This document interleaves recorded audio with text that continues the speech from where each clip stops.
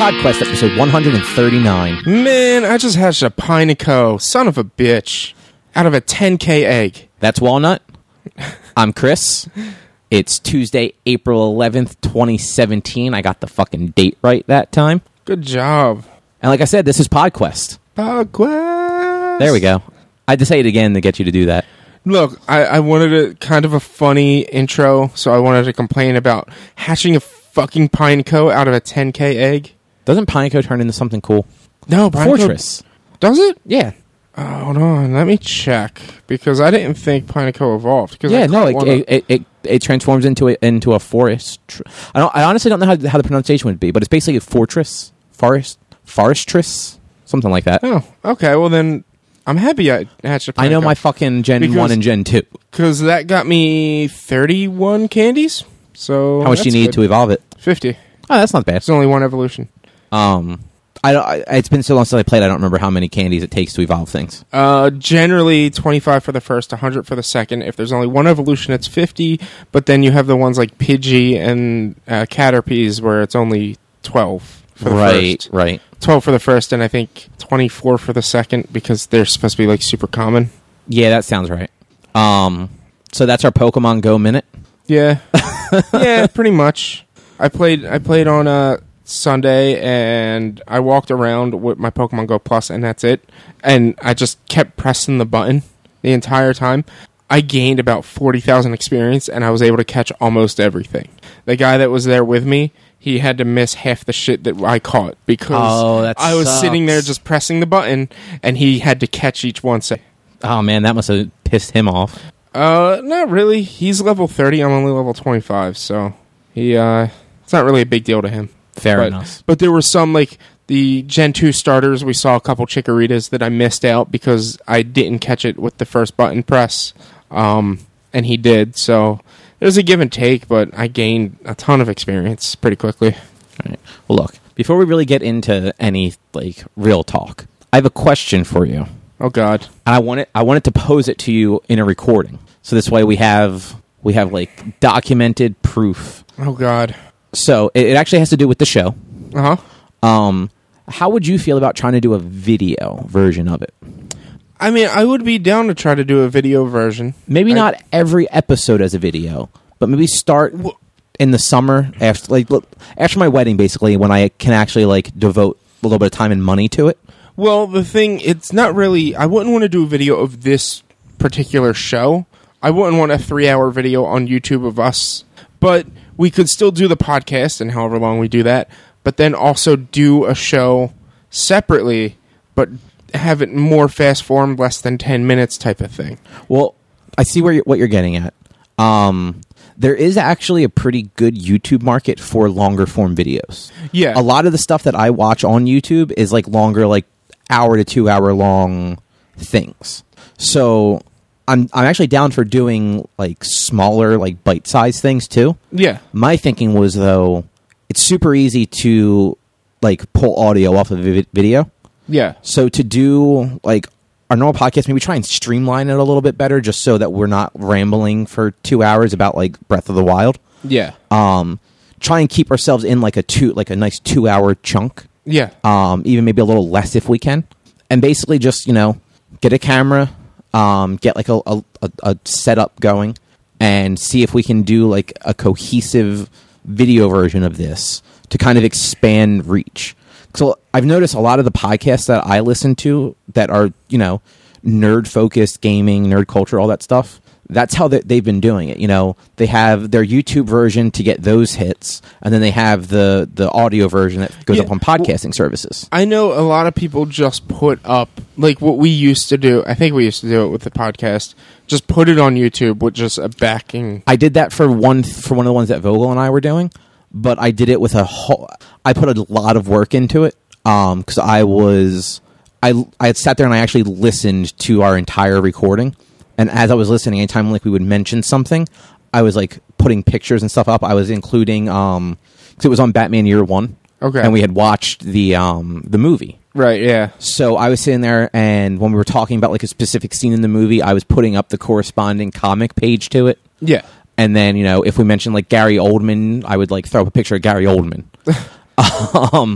So that ended up taking like a week to do. Yeah. Just because, it's like every time you add a picture, it takes a little bit of time, and then you have to kind of re-listen to that section, make sure it's lined up right, plus finding all the pictures and stuff. So by the time we started doing ours, I didn't want to just put up like a static image with the thing, because a lot of people would click on that and be like, I don't want to just listen. Well, like, I'll download this and listen to it. I'm not going to watch it on YouTube. Yeah, I mean, I'm always down to try more different projects and things like that, and it's more so finding, not even really finding the time, but finding the motivation, I guess you could say, and also getting a feel for everything. Like, a lot of the stuff I watch on YouTube, generally no more than 20 minutes.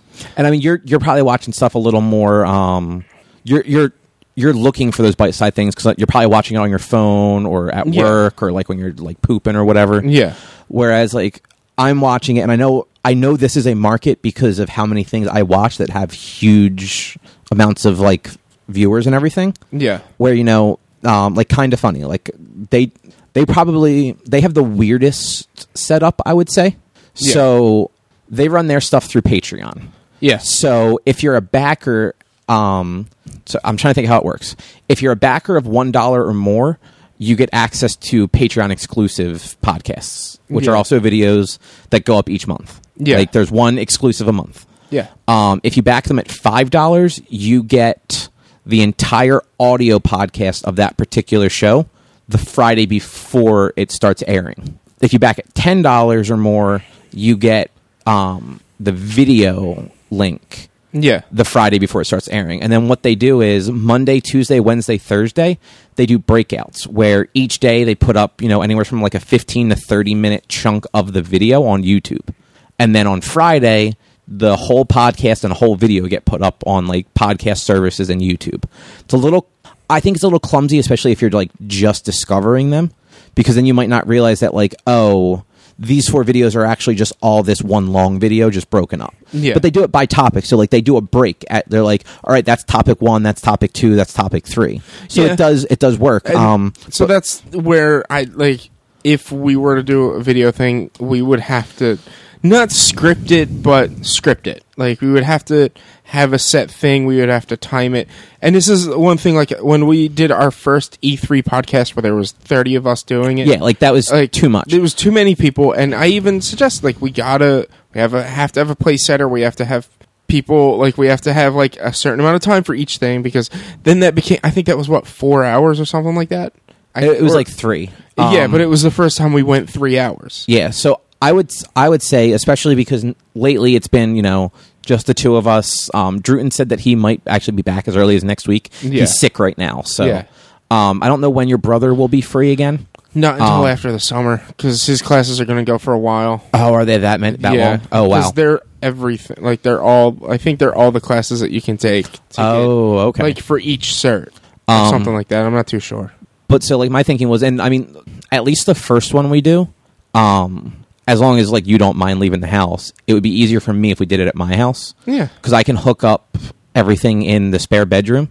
Because Erica's good camera will do video. Yeah, I know it will do. I know I can do a live feed from it too. I can hook it into a computer and actually basically use it as a webcam. Yeah. So I'm 90% sure with just the equipment I have available at home right now, I could get this done and have it not be bad quality. Yeah. Maybe not the best quality, but not bad quality. I mean, until we start getting sponsors and whatnot and advertisers, I hate to say it, they're going to get what we can give them. So yeah. That's why. So slightly grainy video isn't going to be. No, nothing like that. I just meant lighting and stuff might not be awesome. The camera will do HD video, so it's not going to be 4K HD, but it'll be HD. Probably 720. Just because that's just easier and smaller than doing 1080 for just us sitting around talking. Yeah. But I have some ideas for things I'd like to do with it, just to make the video stand out a little bit more, but to not negatively impact if people are just listening to the audio version. Yeah. I don't want us to watch movie trailers. Yeah. Where we're just sitting quietly watching the trailer and nobody knows what's going on. Well, and at that we would have to trying to think of what I was trying like for trailers and whatnot, we would have to not actually watch the trailer on the feed. We would have to talk about the trailer and then play it underneath us. Like you'd have to. Well, so that's kind of what my idea would be. So the idea would be to obviously like whenever there's like a new movie trailer for something, we watch it beforehand anyway. Yeah. Like I'm sure like we're going to talk about the Thor trailer. Oh later. yeah. Oh yeah. So we're both all of us are already going to know what's going on in the trailer, so we're not going to have to sit there and watch it for the first time together. Yeah. So my thinking was in the video, have the trailer playing because I should be able to actually have that play real time in the video while it's capturing so that we can watch it too as we're talking about it without the sound on. Yeah. Because that's one thing. We can't have the sound on for the trailer just because then you hit copyright infringement occasionally. Yeah, I know. But no sound, just like a small box of the trailer so people that are watching can see what we're talking about. And then people that are listening can just hear us talk, like describing and talking about the scenes from the trailer. Yeah. But I think we could be all right going for like the 2 hours or so, 2 to 3 hours, if we just, I'm trying to think of the right way to put this. If we disciplined ourselves a little bit better. If we stay on topic. Not even stay on topic. Like, I'm all for us diverging from topics, but try and do more of a, here's Richie's topics, here's my topics, here's Druton's topics, like that sort of thing. Like, this way, if we have to split something up to maybe do extra videos, like, we can put it up where it's, all right, well, your topic goes up today and mine tomorrow. Like kind of like that kind of funny system I was saying. Yeah. Or, we can just put all like 4 versions up at once. Like if you just want to watch them in like little like 20-minute chunks, you're good. Yeah. If you want to just watch 1 2-hour long video. And at this point, instead of doing the segment being, what did you do this week? It's, what are your picks for this week? Instead. So it's like, and then when you post it up, you can post it as Richie's picks, Cobb's picks, Druton's picks, Eric's picks, whatever. And that's that again, like you said, that's the discipline that we're going to have to get to, like, all right, what do I want to talk about most important? What are you guys going to have to say about it? Give each other time to talk and then keep going down the list, but you still have to time it. So if we're going to go for 2 hours still and we want to have 45 minutes for news and other stuff, we're going to have to fit an hour and 15 minutes or less with our picks. Between 4 people, that's 20 minutes apiece, give or take. I mean, that's if all 4 people are recording. Yeah, that's if all 4. And but the time isn't necessarily set. It's just... Even then, you run into situations where, like last week, we talked about Zelda for like an hour-ish. Yeah. So, I mean, that's just an hour of Zelda that we were just talking about in general. It wasn't really... Both of us had things about Zelda to talk about. Yeah. Whereas, like, this week, like, I played something I know for a fact you did not play. So you're not going to have anything to say about that other than maybe, like, some questions or something. And I played something I know you didn't play, so... Yeah, so I think it's something that we could do. I have a feeling the first few of them are probably going to be messy. Yeah. Not like, quality-wise, just us trying to sort of find our footing. Yeah. But, yeah, I mean, just... There's like Giant Bomb, they started doing their Bombcast, their main podcast as a video, like probably almost a year ago now that I think about it. Those things regularly go 3 to 4 hours. Yeah. And they actually do theirs as a live stream for premium members, where like there's like a 3.5 4 hour chunk of time where there's over 1,000 people watching them talk. Yeah. And, like, they don't do anything, like, flashy with, like, that. Like, they just happen to record them doing their normal podcast. So they are sitting around a half circle, like a pulled-looking table, and talking all to each other. They're never looking at the camera or anything. Yeah. So, like, people are totally down for that. Yeah. So I know, like, if we go long sometimes because certain things happened, not a bad thing. Yeah. But yeah, if we can keep it around the 2 hour mark, that's probably where it would work out best. And I know you would want to do it at your place for us to try, but my kitchen has the perfect sitcom setup to where we could all be set up and not crunched in. Well, so my thinking, at least for my house, like to do it there, because laptops aren't going to cut it. I'd be using my desktop to capture the video. Yeah. Just so I don't have to worry about like this thing dying trying to do audio and video, because we see how good it does with with audio. So have you ever we recorded once in that upstairs in the second bedroom, right? Yeah. So my idea is that one table that I had up there was that long. It's like a 9-foot long folding table. It's too big for that room. Yeah. We don't need a 9-foot table for like 3 people. Yeah. Even 4 people. So my idea is get a smaller table, maybe get like a 4 or 6 foot table so it fits nicely kind of in the center of the room. And then one person on each end, 2 people in the middle with the camera on like the opposite side. So it's kind of like the side of the table that the camera's on has no people on it. So everyone, we can look all at each other. We can look towards the camera like it's not. Yeah. Because you want it to still be a conversation between us. You don't want it to be a conversation at the camera. Yeah. So that would work well. Plus, if it works out right, and I kind of have to like lay stuff out and see if it would work.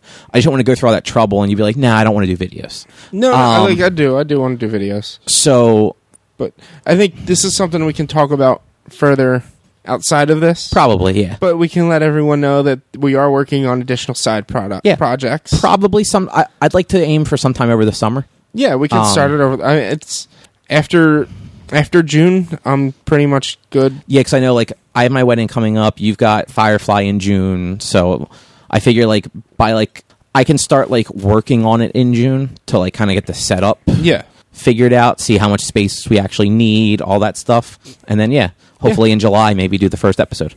Yeah, cool. And I'm always down for anybody listening.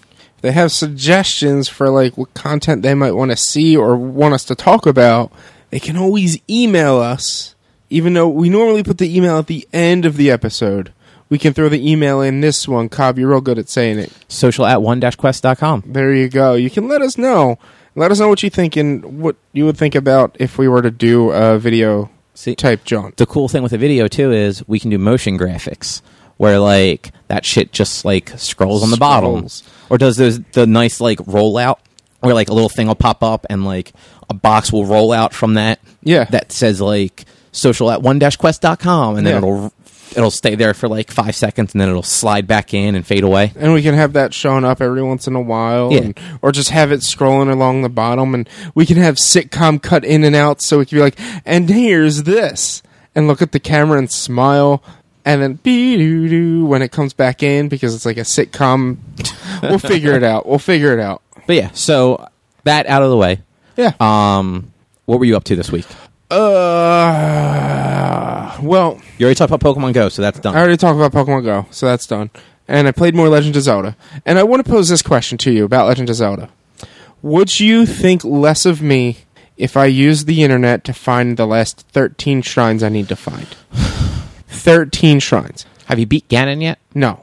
I played for 2 hours. You know what? I played for an hour and a half because I played for an extra half hour, but I was doing the Rito, the last beast. So we'll say I played for an hour and a half. I did not find a single new shrine. I ran all over the place. I went to different areas. I went to places that were more open. Figured, all right, maybe there should be one. Didn't find a single new one. There's a couple areas I didn't quite go to. The up to the north to Bathia and down in Gerudo, but I feel like I got all the Gerudo ones. Maybe. I don't know. I don't know where to look. Yeah, so it's tough. Because here's the thing. I'm not going to use a guide to figure out how to get the shrines. I just want to use a map to tell me where the shrines are, and I'll go from there. Probably not, just because, like you said, you only have 13 left. And at a certain point, like, your options there are go to every single habited spot in the game. Yeah. And inhabited, I'm sorry, I said habited. Inhabited section of the game and look for anybody that might have a quest for you. Yeah. Because there's always, like, the shrine quests and all. Here's the thing. There's only 42 shrine quests. I've done 31. Oh, I have so there's a possibility that the 11 that I have not done, I could talk to that person and it'll already be done anyway. So there's that kind of kicks that out of the way. You also run into there's a few shrine quests that, like, the bird dude, the singer, yeah, he just happens to be at the area where the shrine is, and he sings the song like that. Yeah, the wind tunnel one. He's right there. Yeah. Like, if you don't happen to stumble across that area, you would never get that quest or find that shrine. Like, I've used the internet for one shrine to figure out how to unlock one shrine. Which one? It was the one by the bird dude playing. It was behind the town, the Shikai town. It was a big plane, and it was when you ride the thing, when you have the thing with the crown skull placed on its throne. I haven't found that one yet. The skeleton crown or something like that. It's a fucking deer because the antlers are they're skeleton, and so you have to climb on a deer and ride it to the base to bring the thing up. Yeah. I was looking for a dead fucking horse or something. Yeah, I have not found that one yet. Yeah, it's real. It's like because I found it real early in the beginning of the game. Where's it at? I remember where they suggest for you to go get your first memory, and you had to go into that path under the water. Yeah, and there's the so the Lionel is right past that door. So that the path to get to that breaks south and to the whatever west or maybe it's west and south. I don't know, but going like the one way brings you down into the water and back up, and that's where the memory is. The other way, you just keep going straight, and you find a big tree at the tip of the hill right near Zora Domain. And like behind it is just a huge mountain because it's Zora Domain, and it's right there, and he's sitting there playing his little accordion thing, and he sings you this song, and it just I would go back to it all the time, and I would sit there all night waiting for something with a crown of bone. That's what it was, a crown of bone. So I'd sit there waiting for like undead things to come up, and nothing ever spawned there. No crown of bone or anything. I eventually, after probably like 2 hours of just like going, not all together, but going back and forth and waiting, after about 2 hours, I got fed up and I looked it up and I was like, you need to grab a deer and bring it. I'm like, I never would have figured that out. That is, yeah, some of that stuff is really just, yeah. Like there was one, I figured it out by absolute accident. Yeah. The one on the top of the mountain that you get from Rito Village where it says, like the Rito person's like, my dad climbed that mountain to that tree up there and then he saw a big white bird that swallowed something. I don't even know if I seen that one yet. All right, so if you're at Rito Village and you look to like the north, it's like northwest. Yeah. On like one of the, there's like a peak that stands out by itself and there's a tall, I want to say it's a white tree on it. Okay. If you go to that tree, it's got like a little like ribbon around it. If you then climb to the very top of that tree and look around, you'll see a white bird. But it's not an actual bird. It's a thing that looks like a bird, and it's all white. So I went up there once. I found nothing. I'm like, maybe... And I had done this like weeks later, basically. Yeah. Because it's just like, that was way out of the way from where I was when I did the Rito one. I just wasn't having that. Yeah. Because I couldn't get up there yet. Okay.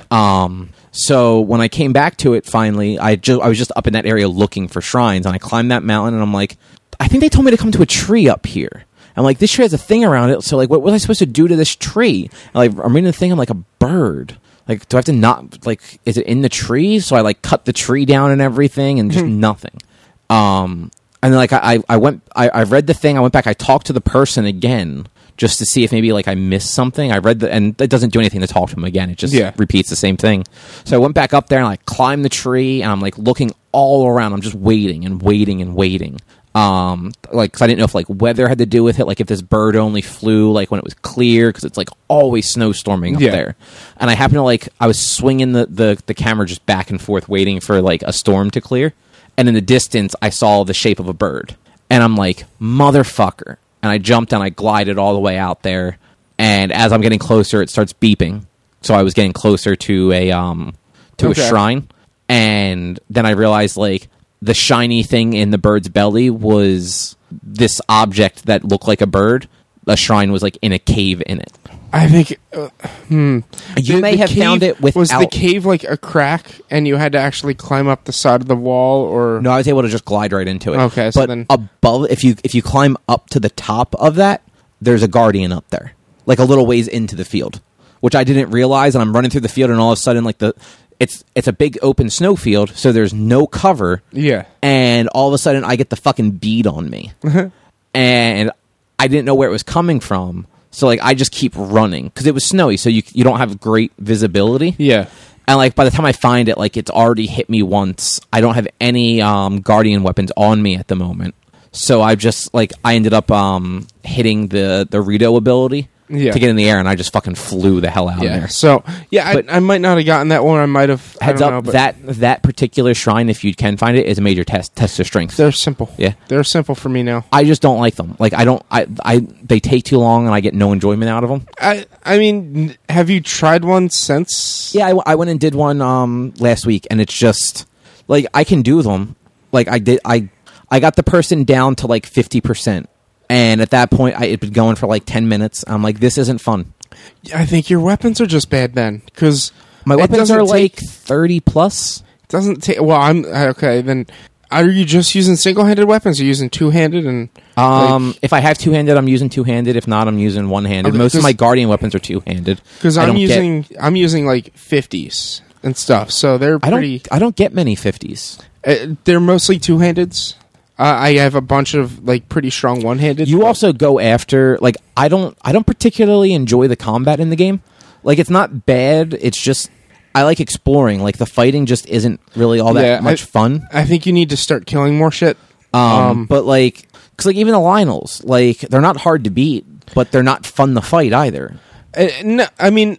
I it's think just kind of tedious. I think the combat's pretty awesome.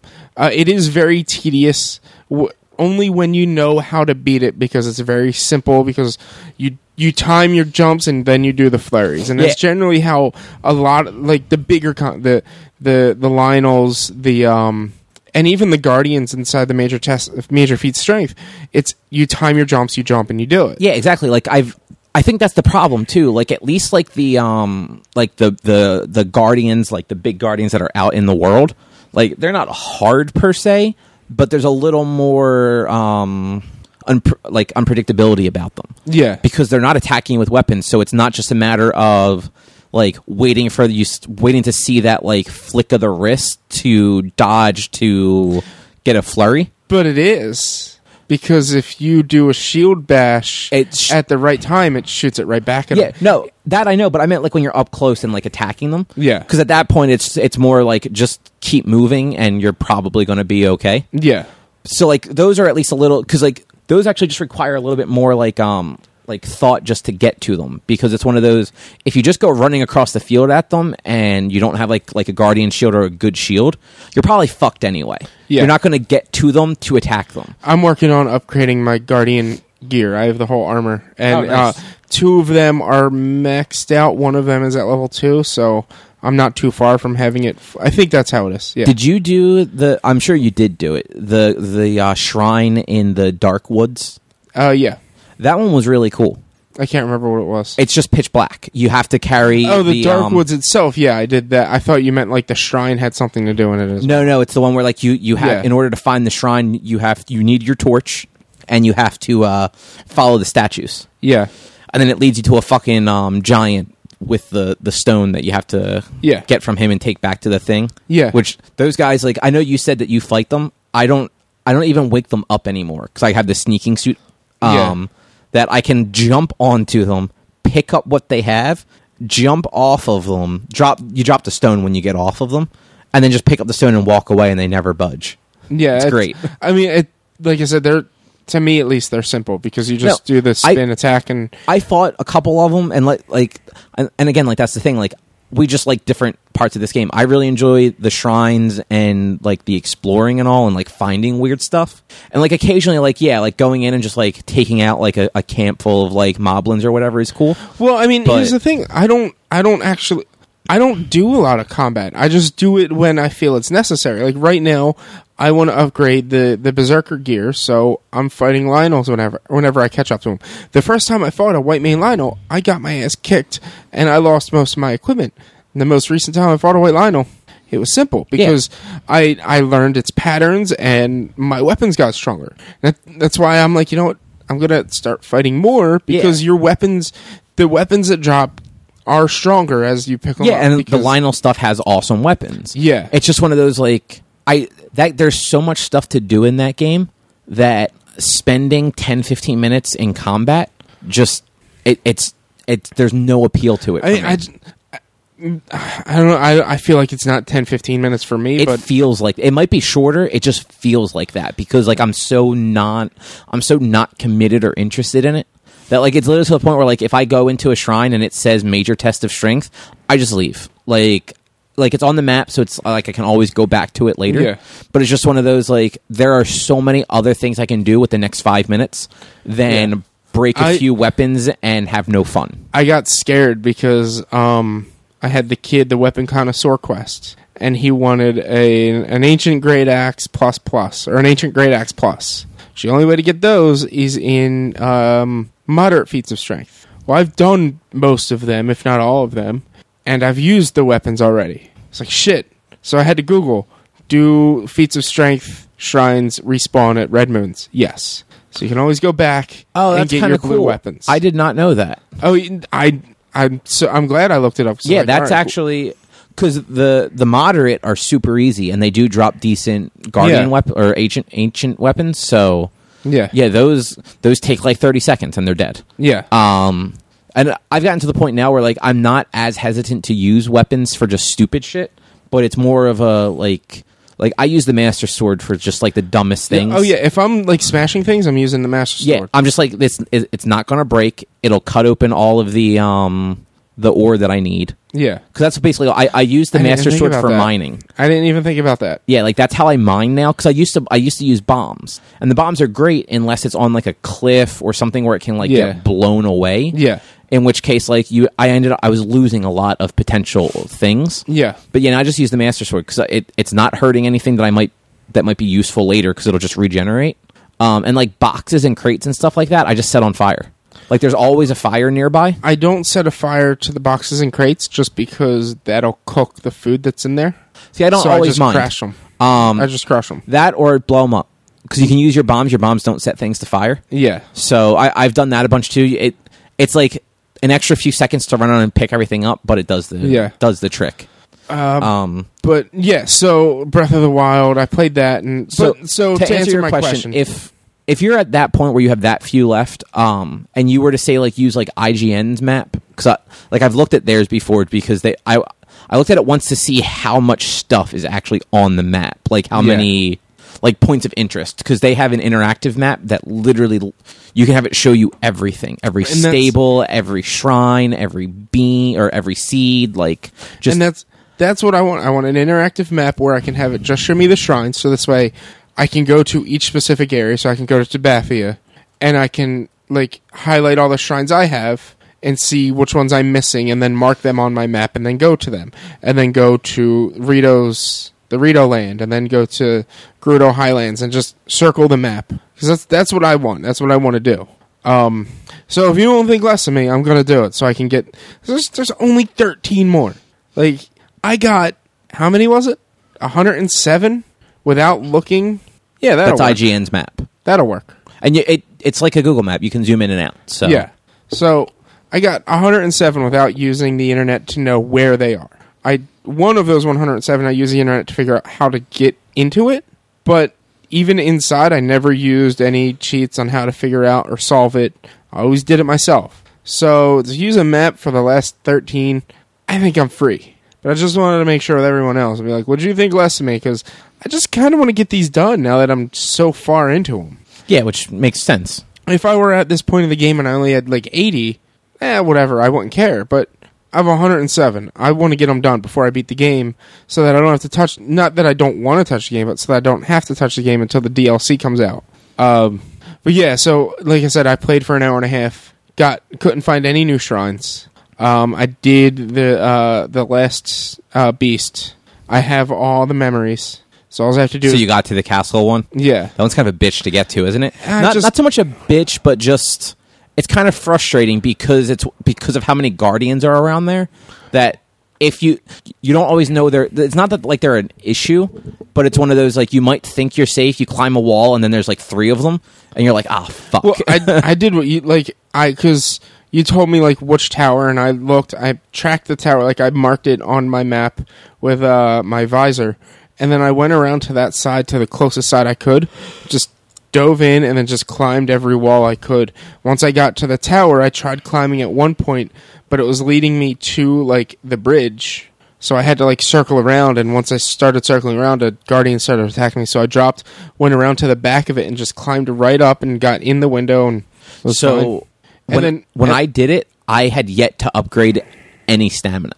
Okay. So I did all of that with just your base stamina. And I don't think I went in there with anything that added my stamina back, which is why I kept having problems. I couldn't get up to the window. Yeah. Because of the fucking Guardian. Okay. Because you had to kind of like zigzag a little bit. His line of sight wasn't looking at the building; it was looking around. So I just went right up. He didn't catch me. He caught me once while I was climbing. So what I ended up doing was, and I had just gotten the Rito ability, so I hadn't really used it much yet. I ended up using that. Yeah. To fly up there, grab the wall real quick, and I had enough stamina to then like climb the little bit I needed to get into the window. Yeah. So when you left there, did you climb back out the window and leave, or did you like go through the castle at all? No, I just left. So the next time you go back in there, you climb the tower. And I mean, you don't have to climb the tower, but when you go and actually explore, go to the tower.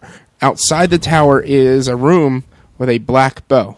That is the guard's bow, the castle guard's bow. That is the item you need for the quest, the castle guard's equipment. Oh, I don't have that quest either. There's a quest. I think it's at the first stable that you stop at, or the first stable I stopped at. Maybe no, it's at a different. I can't.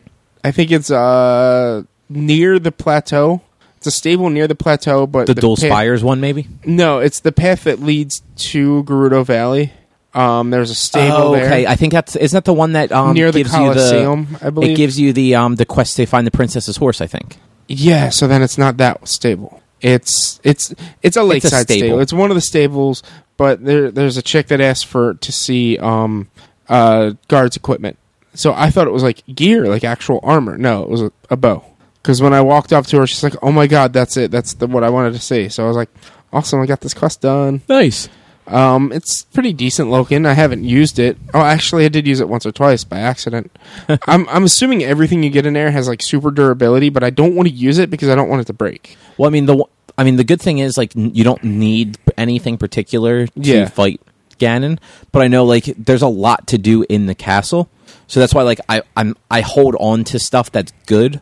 So when I do go to do the castle, I'm not like short. Yeah, that's why like in the house, every so often I'll take all my equipment and I literally like drop it all on the floor, take everything off the walls, drop that all on the floor, and then sort of like put things back up based on like what my strongest stuff is that hasn't been used at all. I'm gonna the next time I play, which might be tonight for a bit, I'm trying to get all the weapons.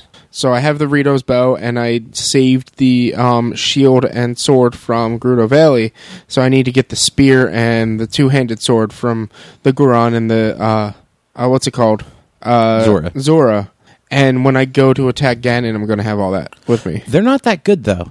Like they're all in like the 20s. I have a feeling that it's based on the weapon that you use to base it off of. Oh. So if that weapon is a little bit stronger and you have a buff to it, it comes back with the buff. Maybe. Yeah, you'll have to try that. I basically, right now, I think most of the weapons I have in my house are either ancient weapons or Lionel weapons. Yeah, I had mostly elemental weapons, and then I started taking stuff down because I'm like, these look cool, but I kind of want to display like the special weapons that you get from each thing. So I want to put up the light scowl lance, and I want to put up the rock breaker thing, and the scimitar, and then the bow. So this way, it's like my tribute to my fallen friends. Yeah.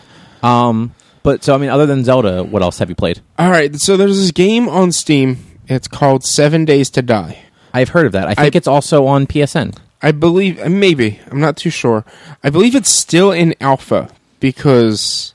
While I was playing, I read alpha, PS4, alpha, blah blah blah blah blah, like numbers next to it. So I don't know if it actually is still in alpha testing or what's going on with it. But it was on sale on Humble Bundle yesterday. It might still be on sale, and it was only like $8.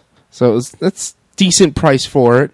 And I started playing that, and it's a sandbox zombie survival game. Oh, that's the game where aren't you in like I don't know if you're up north or if it's just winter time, but like you can freeze to death. There's zombies. You have to eat and sleep in someplace safe. Different biomes throughout the map. Okay. So there's one area that's always raining. There's one area, which is for some dumb reason where our house is, that the forest is perpetually on fire. Nice. So everything is burnt and cindered. If you stand still on the forest, and like, you'll catch fire. So you need to keep moving. You need to be pretty much naked. Otherwise, you're going to like burn, or you're going to overheat. Stuff like that. There is a foresty area. There's a mine area. Things like that. It's just, there's different biomes throughout the map. It's a huge map, and it's straight up just a sandbox, like Minecraft-esque zombie survival game, where it gives, I think, time is probably, we went through 7 days within an hour and a half, so... Oh, wow. Well, we went through 6 days within... No, they were playing longer than I was. They were playing probably starting around 7. I didn't jump until 9, and I think that was day 4. And we went from day 4 to the morning of day 7. Now, it's called 7 Days to Die, so obviously day 7, something's going to happen. On day 7, a herd of zombies come in, and just, you have to deal with them, and you have to kill them. We're playing on kind of like a personal server, so if you die, you only lose what's on your belt. You keep all your equipment. So death isn't really that big of a deal. Yeah. But there are servers where if you die, you lose all your shit, you lose all your stats and everything like that. You have to start all over again. Since we're just kind of trying to play to have fun and get the ropes, we're playing like easier mode, I guess. Yeah, that does make sense. But then, like, once we understand, maybe we'll play differently. Like, all right, you lose everything if you die and whatnot. And it's fun. It doesn't look all that great. I don't know how old of a game it is, and like I said, I think it's still kind of in alpha testing, or that might have just been, like, the server that we were on was alpha, whatever, but I was reading on the top corner, alpha 3 point blah, blah, blah, blah. I don't really remember the numbers, but it's really fun. The zombies are hard to kill. It gives you, like, a quick introductory to how to play the game, and then once you're done that, you're pretty much, you can do whatever you want. Okay. The real quest is just survive as long as you can, and every 7 days the zombies start to get tougher, or every day leading into the 7th day, zombies get stronger and stronger. Then on 7th day, you get a herd of zombies that come at you. We haven't done that yet, so I'm waiting to see what happens with that. But it's that actually sounds pretty cool. I would suggest trying it out. Though again, it's a sandbox game, so not a lot of people are into sandboxes, and you can pick up everything, and you can. The cool thing is you can craft while on the move, so you can set things to craft, and then you can start walking. You can break everything. So there was a safe that I found. I found a house, and it was starting to become nighttime, and I'm afraid to walk around at nighttime, at least at that early in the game. So I found a safe, and I was like, okay. I'll just, what should I do? I have this stone axe. I'll break through this safe throughout the night. The more noise you make, the more zombies you attract. But the building, all the doors were locked. I went in through the second floor, broke the door on the second floor, and then went down to the first floor. So that if a zombie were to chase me, it would have to go up the second floor, which there was a body of a zombie covering the front doorstep, so it wouldn't be able to move by, or the top of the stairs. So the body of a zombie was just hanging there, so I wouldn't be able to walk past it. So I was like, I'm in the clear. I can just... So I sat there for like 20 minutes for the night to roll by, just bashing on this friggin' steel safe. It's actually only $12 right now on Xbox Live. Nice. With gold. Nice. 18 if you don't have gold. Yeah, it was... I think it was only like $8 or $9 on Humble Bundle. Okay. Yeah, so if you want to try a fun... sandbox game, I suggest trying that out. It's pretty sweet. If you like zombies, it's pretty good. Yeah, that's pretty much it, I think. Oh, Eric got for his birthday, he got a Marvel deck building game. I can't remember the name of it, but we played that and we got our ass kicked because we played like super hard mode on our first try. Is this like a video game? No, it's a board game. Okay. And it's like you pick a certain number of heroes, and you're all working together to try and stop the main villain. And you have to just there's a set of cards for the heroes, set of cards for the villains, and each of your turns, you're trying to build up your deck for heroes strong enough to kill the villain, and to have points strong enough to kill the villain. So you're buying other heroes using the cards that you have. Is it that? Yes, Marvel Legendary. Yeah, Marvel Legendary deck building board game is what it's called, apparently. Yeah. It was really fun. A lot of us got very frustrated because we started getting... There's cards in it called wounds, where if you take a wound, if you have a wound in your hand, you can't do anything with it. And we thought the rules were that it stayed in your hand until you did nothing to have to wipe them. But it actually, at the end of your turn, you discard your entire hand and draw a whole new hand next turn. Okay. So it was the wounds as well, which sounds kind of silly to me. I think they might have just nerfed the rules because some of the people playing were just getting extremely frustrated at the fact that they couldn't do anything because they had the wounds. But that round, I believe we were wounding ourselves too much. Oh. We went through, there's, I can't remember the name of the cards, but there's cards that pretty much signify that the villain is going to do something. So the first 4 times, the villain doesn't do anything. 5th, 6th time, the villain causes a wound. The 7th time, the villain causes 3 wounds, but that's per person, so it's 1 wound per person, and 3 wounds per person. And then the last time the game's over, you lose. We didn't have any wound cards left by the end of the game, by the time he got to 6 or 5. So whenever it was like everyone gets wounded, we didn't get wounded because we had them already. We had them all in our hands already, or all in our decks already. So there's a bit of a learning curve, but I think they fully understand how to play. It's really fun. It's something to check out. Yeah, it sounds cool. It's like a neat concept because it's not you don't show up with your own deck. All the hero cards are in one deck, and so you start out with I think a total of 8 cards in your deck. 4 of them are cards that are used to buy things, and 4 of them are cards that you use to attack things. And from there, you have to buy things to be able to buy more things, to be able to attack stronger things. You can play as many cards as you want throughout your turn.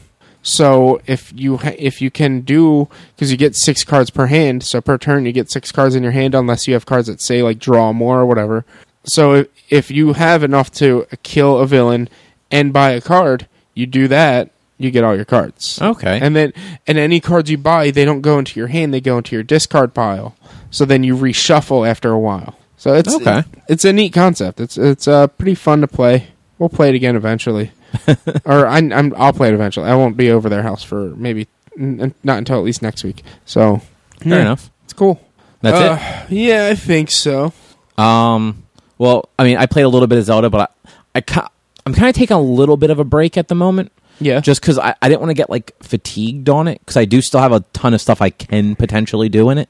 So it's I didn't play it all like over the weekend or anything. So I haven't played since like Thursday or Friday of last week. Yeah. But I started playing Persona 4 again. Okay. Because I never mentioned it on the show, but like I had started playing that like last year or so. Yeah. And I got probably like 13, 14 hours in. Yeah, you did talk about it a while back. But what happened was I got I was doing something. I was trying to like make room on the Vita.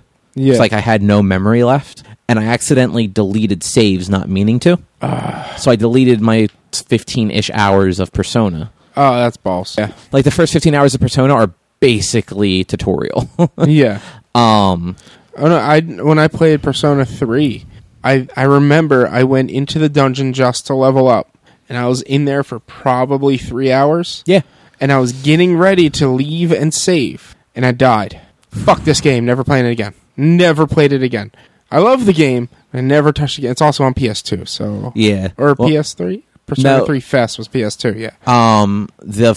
The first PS3 Persona is Persona 5. Yeah. So, and that just came out. Yeah. Persona 3 was PS2 and PSP. Yeah. And then Persona 4 was PS2 and Vita. Yeah.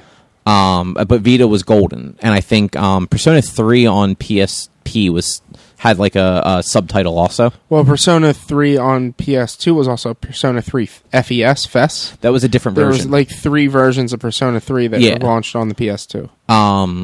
But yeah, then Persona 5 is actually PS3 and PS4. Yeah. But so I got back. I finally decided to go back to that.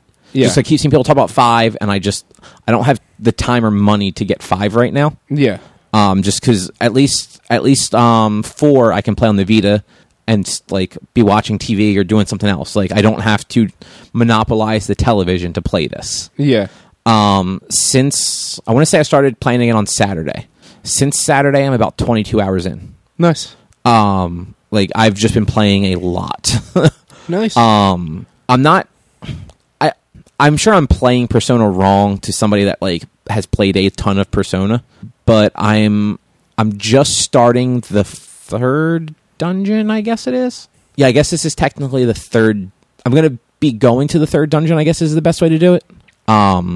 Like I just got my 5th character, so I just got to the point where I can actually choose a party, and I don't just have 4 people. Yeah. And I've done. I play the game weird. Like I will basically take one day, go into like the Persona world, and like grind a dungeon for just hours. And like I have plenty of the item that lets you just quick travel out of the dungeon. Yeah. So like every so often I just do that. I go back to what is it called? To like the hub area in the Persona world, because in Persona 4 you're going into a TV.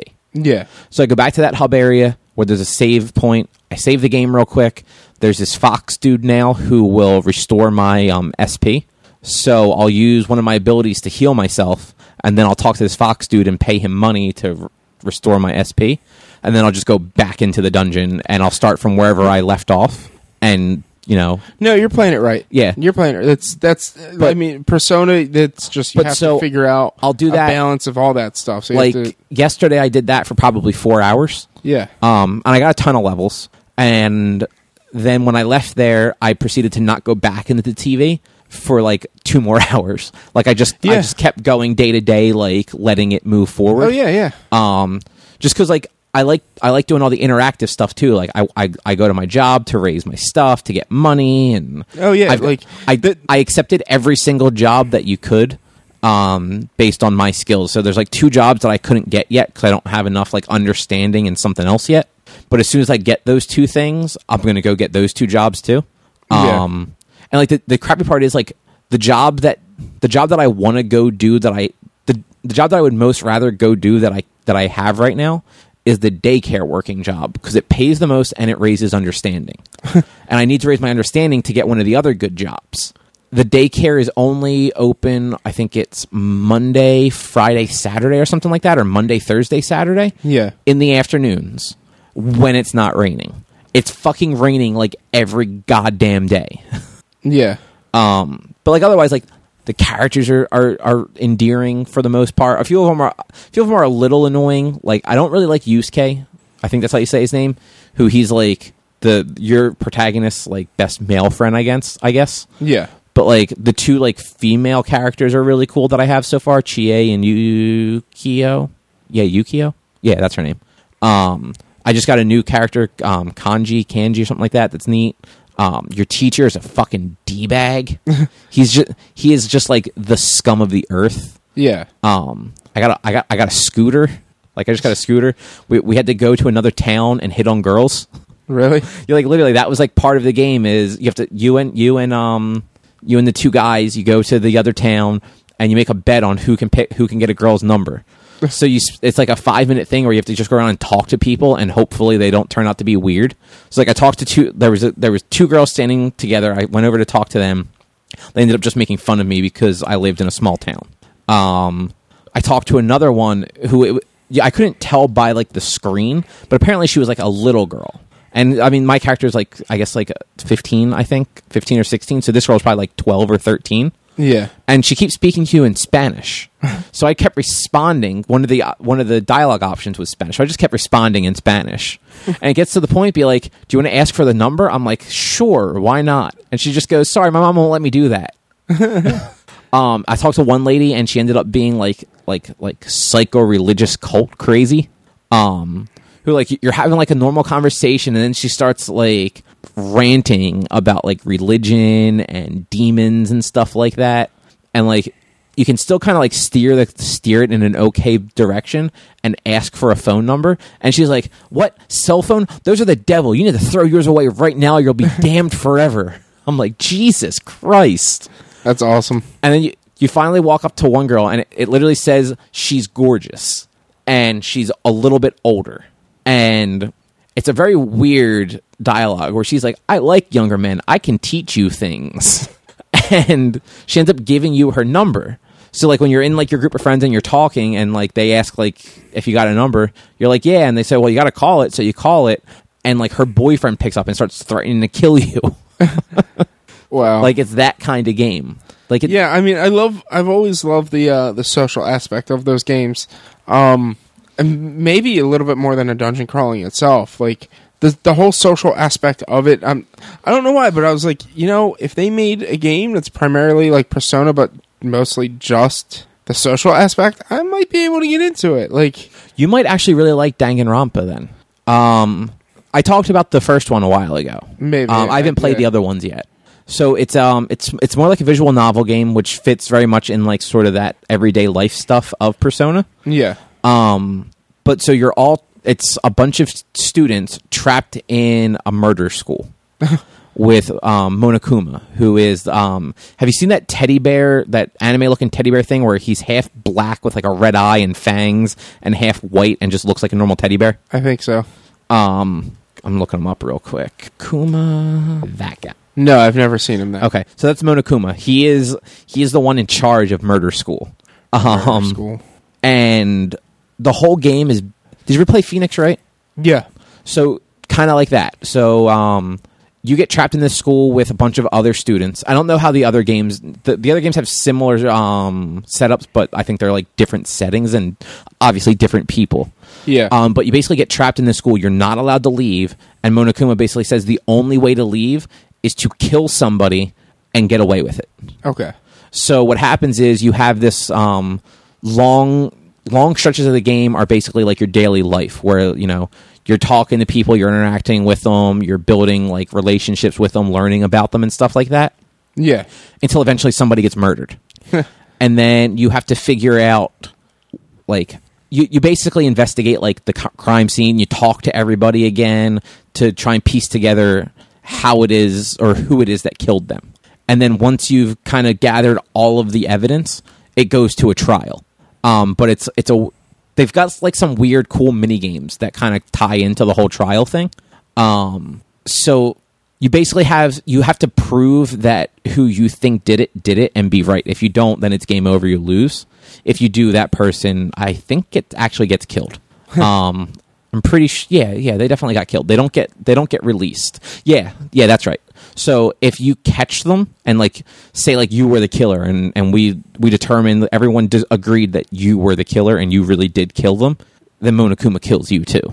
But if I was the killer and we convinced everyone that you were the killer, I think Monokuma kills you and I get to go home.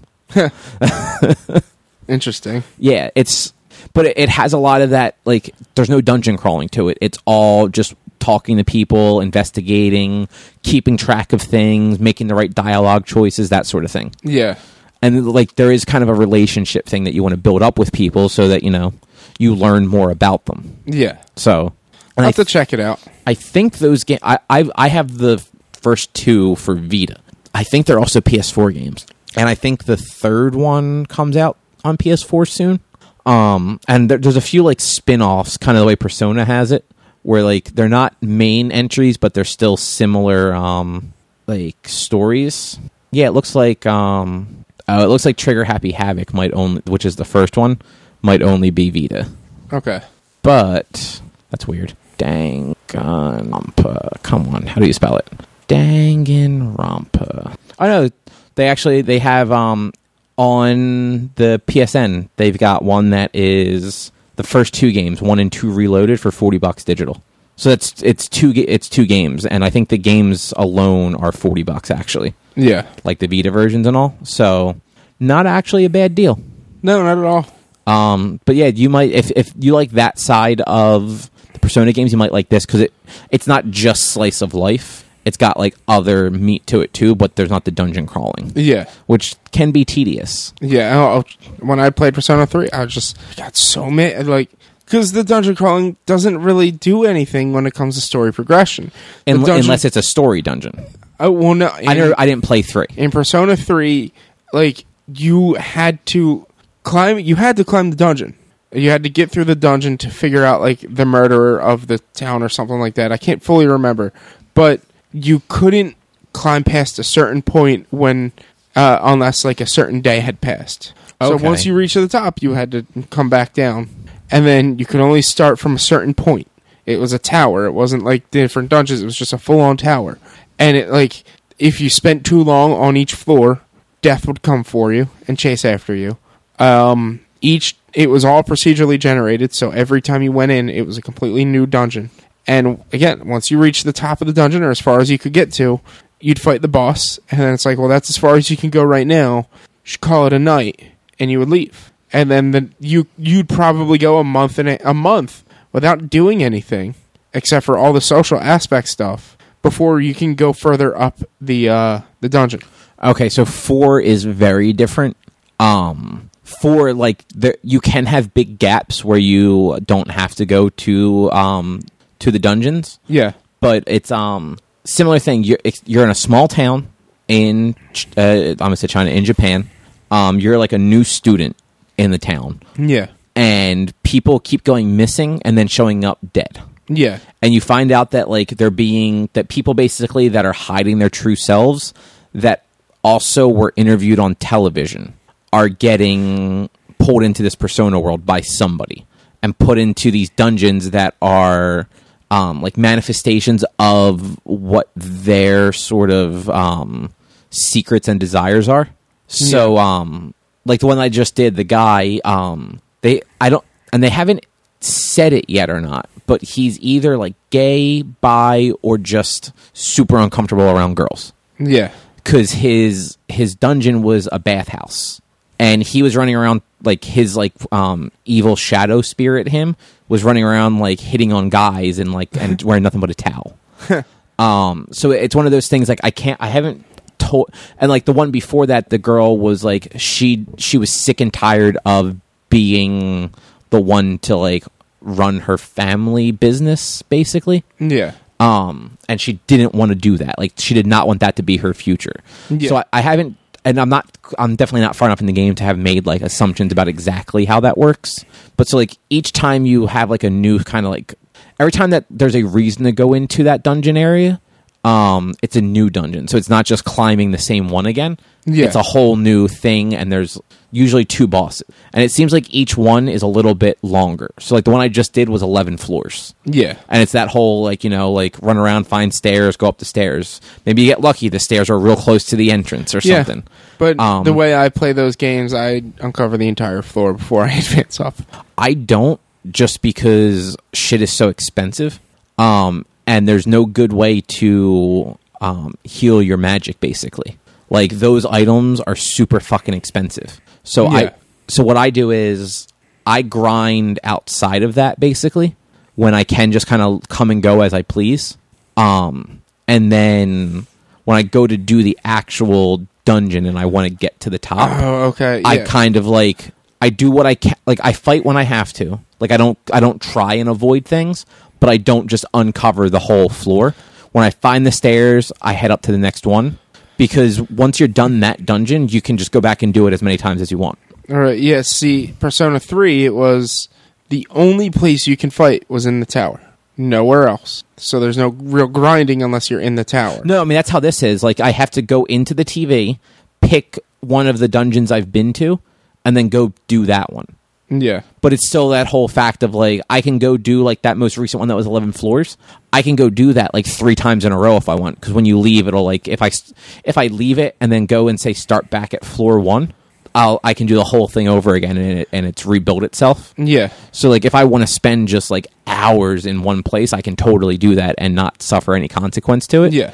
Because the time doesn't pass until I leave the TV and then it goes to evening. Well, yeah, that's the nice thing. That's how it's in Persona 3. You only went to the dungeon at midnight. So every night at midnight, they would ask you, "Do you want to go to the tower?" So it would, and you wouldn't advance to the next day until you left the tower. So. Okay, see, I can't go during the night because in order to get into the TV, you have to go to a department store. Yeah, and it's only open during the day.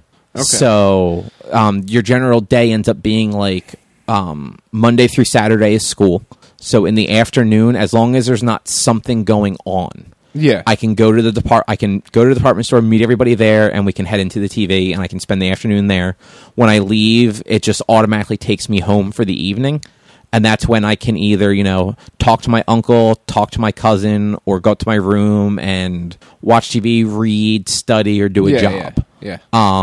Sundays are just open because you don't have school or anything. So I think you can just go right to the department store and go into a dungeon if you want. I usually spend that time, wandering around and talking to people because you never know when you'll find, a random quest or something. Yeah. And I'll go into the Velvet Room, which I think was in 3 also. Igor. Probably. I'll go in there because they'll occasionally have stuff for you. And then that's where you fuse your personas. Yeah. So, I have, 3 good personas that, I kind of, hang on to. And then all my other slots I kind of just fill with, whatever the best card that comes up is. And then I'll go to Igor after I have, a full set of them. And I'll be like, all right, let's see what I can fuse to make something better than what I have already so that I can then start fusing those guys together. Yeah. So, my character, I have at least one persona that has every, elemental attack, plus, all the other sort of, necessary stuff. Yeah. So when I get into a fight, if, I'm in a fight and, they're weak to fire, I have 2 people that can do fire. I have 2 people that can do ice. I have 2 people that can do thunder. Because my character can always do whatever the weakness is, too, basically. Yeah. Which is nice. It's pretty sweet. Yeah. The only downside is weaknesses. So 3 of my personas all have the same fucking weakness to wind. So there's one boss that I have right now, because if you redo a dungeon, when you get to the top, there's a different strong enemy there, and the one here, he's got a wind attack, a fire attack, and a poison attack. And my one strong female character is weak to. I'm sorry, it's ice and wind, not fire. She's got fire, but she's weak to ice.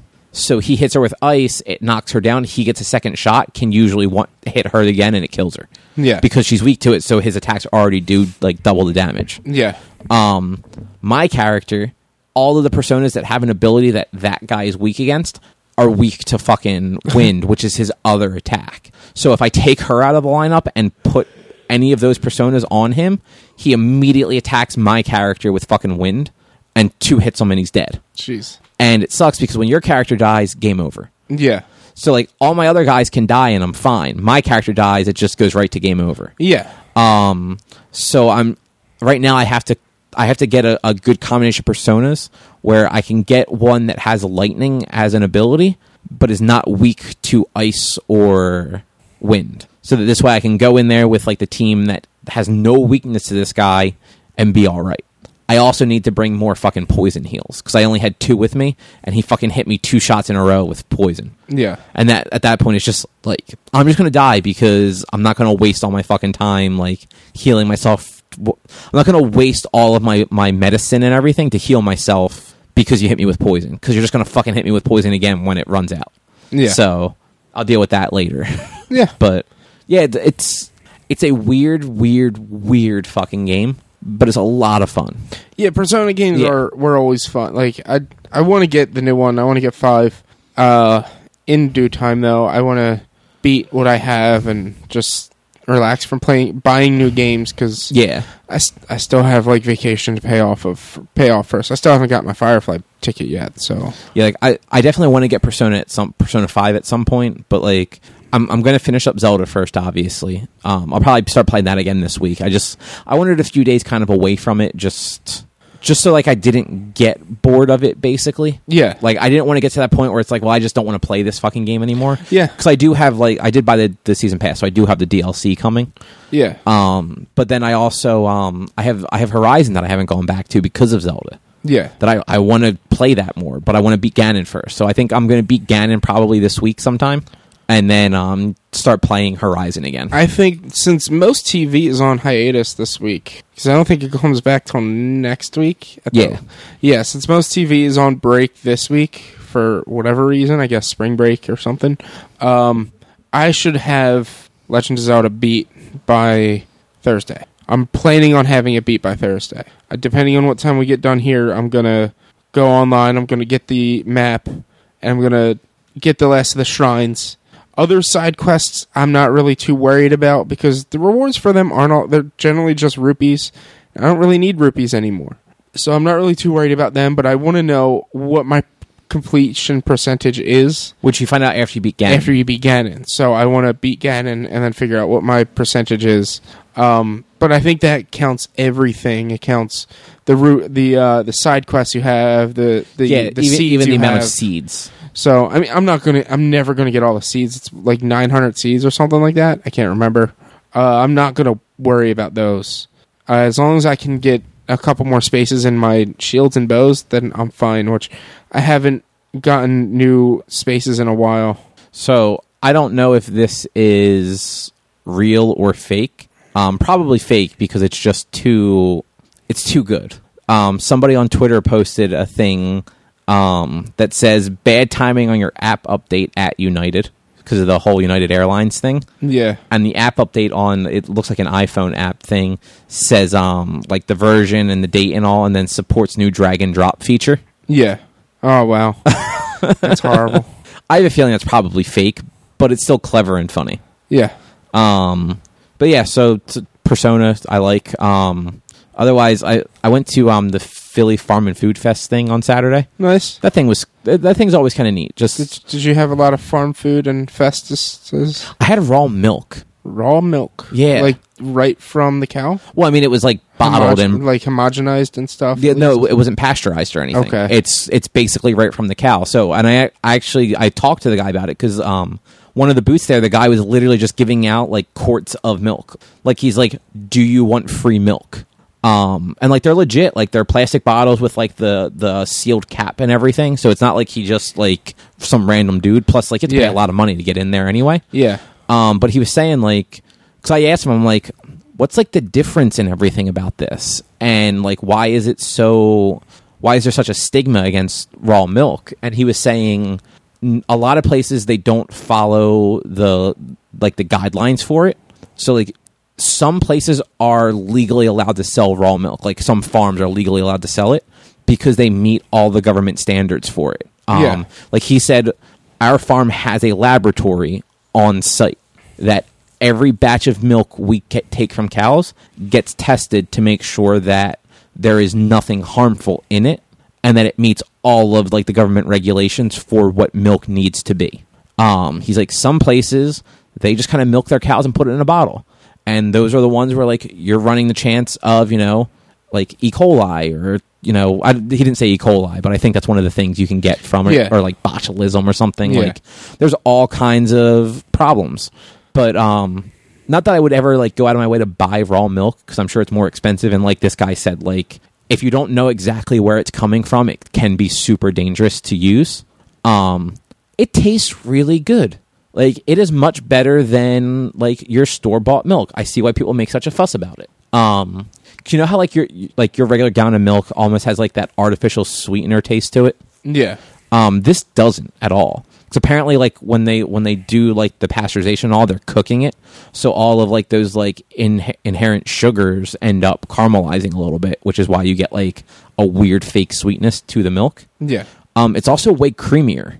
And because it hasn't been cooked down at all.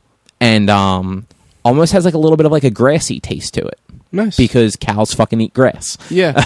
It was weird though. And like I said, I'm not going to go out of my way to ever buy it, but I'm glad I tried it. There were also people there like selling like all sorts of cheeses and shit that you could just try samples of, and ice cream, and it's a good time.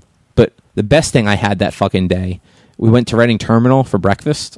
So we meant to go to have you ever heard of the Green Eggs Cafe? Yeah, I've heard of it. I've never been there. So Erica wanted to try it because she heard it was really good. And it must be, because the amount of fucking people waiting outside to get to this place.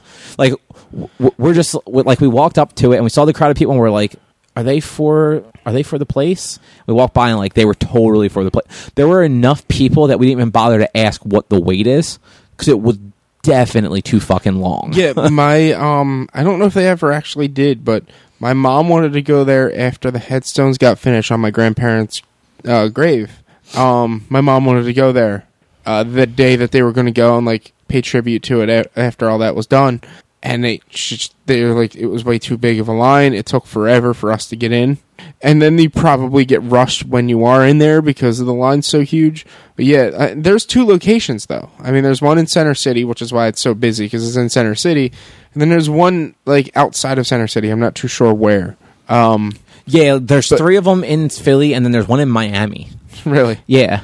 But I know one of the ones in Center City, there was a whole issue with the rats in there. But that wasn't because of bad, like, hygiene and stuff. It was a sewage line broke underneath, and rats were coming out of sewage lines and hanging out on the chairs and stuff overnight one night. Oh, wow. They had to shut down that place for like a month. Yeah, because this is the one right off of 13th and Locust, so it's like right at the train stop. I think that might have been the one too. But yeah, we ended up just like leaving there. We're just like, because we were the farm thing opens at 11, and this was like 10 o'clock. So like we didn't want to like be waiting for lunch until noon or for breakfast until noon, because we were both hungry at that point too. Yeah. But so I'm just like, let's just go to Reading Terminal. There's a ton of places in there. I'm sure we can find breakfast food. Yeah. We ended up going to Pearl's Oyster Bar, which is you know where the cookie place is in there. I've only ever been to Reading Terminal like twice. I don't know anything. You're a fucking disappointment. Dude, it's not my fault. Like, anytime we go to the city, we decide not to go to Reading Terminal Market and we go somewhere else to eat in Jersey. It's like, we're at the convention center. Why aren't we going to Reading Terminal Market? Yeah, what the fuck is wrong with you? It's not me. Just you, the people you're with. Blame my brother. Oh, so it is not a great place for Audra. Oh, yeah. Because Erica has trouble finding stuff in there, too.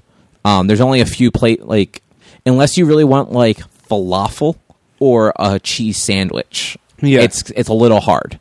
Yeah. But like when you first go in, if you're coming in off of 12th Street, one of the first entrance coming up from Locust on 12th Street, right when you walk in, there's Pearl's Oyster Bar, which I've seen it tons of times. I've never eaten there before. But they have like a breakfast menu. I had cannoli waffles. That were fucking phenomenal. Sounds like the best thing in the world. It was just one big Belgian waffle with like the cannoli ricotta stuff, like a giant scoop of it in the middle. It's mascarpone, not ricotta. Well, this actually said they made it with ricotta. Interesting. Yeah. So it was a little like it had that ricotta texture to it. It was probably a little bit more creamy then. Yeah. So yeah, it was like a huge amount of that with whipped cream, chocolate shavings. Did you go into a diabetic coma afterwards? I'm not done yet. Did you go into a diabetic coma? No, I could not finish it though. Jesus, too much. Like big broken off pieces of cannoli shell all stuffed into the cannoli dip, and then like a little bit of syrup drizzled across the top. I'm going into shock. Yeah, no, it was about that.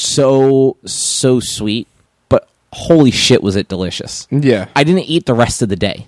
Like, other than, like, samples and stuff like that, which are, like, samples are small. Yeah, but if you eat plenty of them, then you don't... Most of the samples were, like, cheese, too. Yeah. So, like, they were tiny pieces of cheese.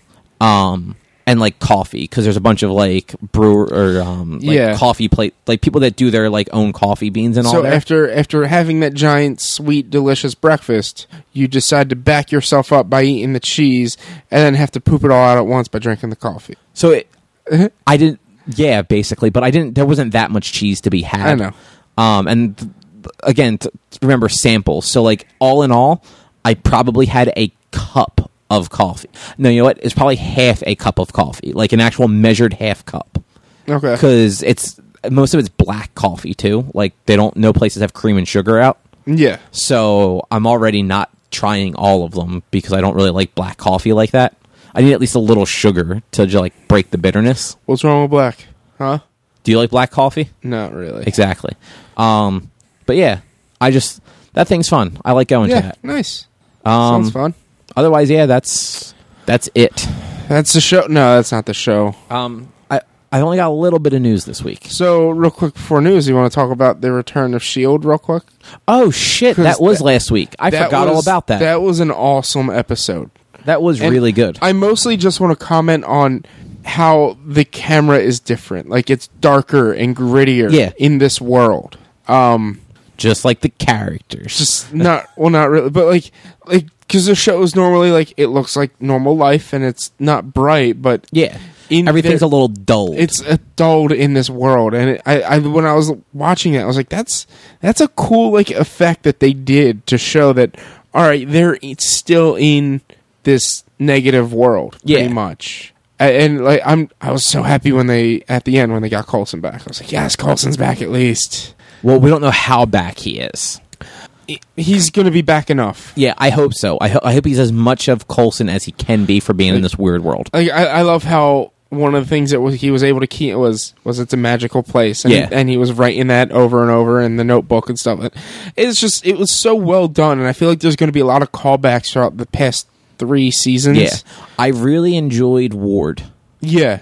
I thought that was fucking hilarious that he is actually anti-Hydra. Yeah, like the funny thing is he anti-Hydra because Hydra won and then Hydra went too crazy? Or is he anti-Hydra because he's always been because the world he built is like the perfect world for everybody. So in this perfect world, Hydra won. So then, but so here's the thing: because it's a perfect world. I don't know. We can't assume that things happen the way they like. Because what's his face? Who is the scientist? I can't think of his name. Fitz? No, the guy who made it. I can't remember. I know that guy. Yeah. The Scottish guy. He was not around in the first 2 seasons. Yeah. Ward was season 1? He's flipped, right? Yeah. So he doesn't know all the stuff that happened in season 1 where like Ward revealed himself as Hydra, like with Garrett and everything like that. So he like this world that he built doesn't. I don't think we can assume that like season 1 and 2 and stuff actually happened in the framework. I think that the characters are in similar positions they would have potentially been, but you figure even with Hydra winning. There's no way that like May Coulson and all. I mean, Coulson was a teacher; he was never a S.H.I.E.L.D. agent. Yeah. So that right there shows that like the early stuff never happened. So yeah, I guess he.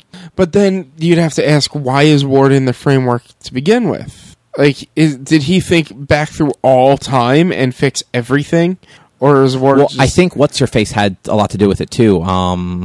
Ada. There you go. I was going to say Ava. I'm like, that doesn't sound right. Ava's from StarCraft. I've never seen StarCraft or never played StarCraft. Really? I don't like RTSs. I think Ava. I'm pretty sure Ava is like the AI for the Terrans for the humans in StarCraft. Okay, yeah, I did not know that. I was really happy, and it's actually on tonight. Yeah. I was really happy to see that back too because it's been a while. There was something else on I was going to just mention real quick. Oh, the finale for Legends of Tomorrow was actually really good too. I don't know if you watched that yet or not. Oh, that was the finale? Yeah. Oh, I was halfway through and then the server kicked out. So oh yeah, that's the finale. They were doing like server updates, or not. They Marone was fixing the Plex server or doing firmware updates because the next day he was going to be moving it. So he wanted to like back stuff up on a secondary server so that people could still use it. That makes sense. And so it kicked me off halfway through the episode. I was like, son of a bitch. Yeah, that was the season finale though. It was good. I didn't know. I mean, I guess it makes sense. They didn't really have a hiatus, so I think they also have less episodes than. Yeah, I think that was episode like 18 or 19. I didn't think that would have been the mid-season or not the season finale, but yeah, from what I've seen, what I saw so far, it was pretty cool. But it had an interesting ending. Yeah, I'll have to finish watching it because I kept forgetting to finish it. It makes me curious to see how next season will go. Yeah, we'll see. Yeah. Yeah, I think that's really all for TV. So besides that, we'll do the little bit of news. The Uncharted 4 DLC, like the Lost Legacy, I think it's called. Yeah, Lost Legacy got like fully revealed today. Yeah. Well, as fully as it's going to be anyway. It's coming out August 22nd. Yeah. It's going to be $40, and it's going to be somewhere around 10 hours. Nice. I was talking to your brother about this a little bit earlier. We don't know exactly how long it'll be, but like they have said like that it was approaching 10 hours while they were working on it. Yeah. The thing I'm curious about is that 10 hours of like story, like is it actually going to take you 10 hours to play through like whatever story they have built, or is that like here's 3 hours of story and 7 hours of, treasure hunting? Because I don't do the treasure hunting. Like I don't care about collectibles. I don't care about trophies. I'm playing it for the story. I'm still going to pay $40 because Naughty Dog's very good at crafting a story, but I'm going to be a little disappointed if it ends up only being 3 hours of story. I would think, because Naughty Dog's pretty good with their stuff. When they say 10 hours, it's 10 hours of That's what I would bank on too. Well, not playable content, because playable content could be like story content. I mean, story 10 hours and then some. I mean, that is what I would think too. But it's not just them. Like, it's Sony marketing too. Yeah. So you have to wonder, all that stuff. But if you pre-order it at certain retailers, including on the PlayStation Store, you also get the Jak and Daxter Precursor Legacy remaster thing for the PlayStation 4 Classic thing, or PS2 Classics on PS4, whatever that category is called. Yeah. It's the PS2 versions of the game, but you can play them on your PS4. Okay. That comes with the pre-order. I don't know what brick-and-mortar retailers, but I know if you pre-order it through PlayStation, like through the PlayStation Store, that's cool. You get that. So that is neat. And apparently that game is going to have the biggest level they have ever created. Bigger than Madagascar from Uncharted 4. I mean, I haven't played 4 yet, so I can't comment on it. It was huge. Yeah. It was just a huge section of the game, and not in a bad way. Like, it was an awesome section, but it was fucking enormous. And apparently part of this game is even bigger. So that's pretty cool. Next. Tomorrow, actually. Not long after this goes live, most likely, depending on how my day goes, there's going to be a Nintendo Direct. Oh, sweet. It is probably focusing mostly on Splatoon 2 and ARMS. Yeah. With maybe just a sprinkling of Mario Kart. Yeah. So, looking forward to seeing Splatoon 2, seeing maybe if they give a release date or anything for that. ARMS, take it or leave it. I'm not going to buy that, so I'll see what they have to say about it, but it's not really going to sell me on the game. Yeah.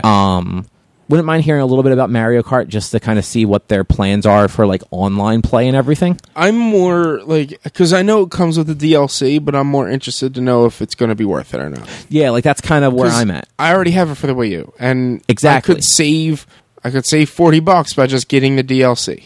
Exactly. So they're probably not going to talk about their online service, like how that's going to work, when it's going to roll out, any of that stuff. I doubt we're going to hear anything about virtual console or anything like that. So it's probably going to be very sort of just focused on those two games. Like I said, maybe a little Mario Kart. Yeah. Which is kind of a bummer because I'd like to find out what form the virtual console is going to take, whether they're still going to call it the virtual console, whether they're going to just wrap it into the eShop the way that the Neo Geo games already are.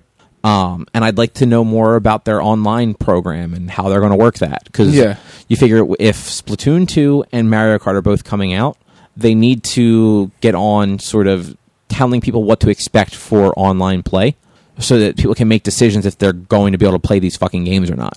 Because, I wouldn't want to buy Splatoon 2, find out that I have to pay for the service and the service is shit, and then not be able to play Splatoon 2. If that makes sense. Well, I mean, it's going to be a pay service, and I mean, it's going to be just like any other service, I'm sure. No, again, probably true, but Nintendo is not good at online.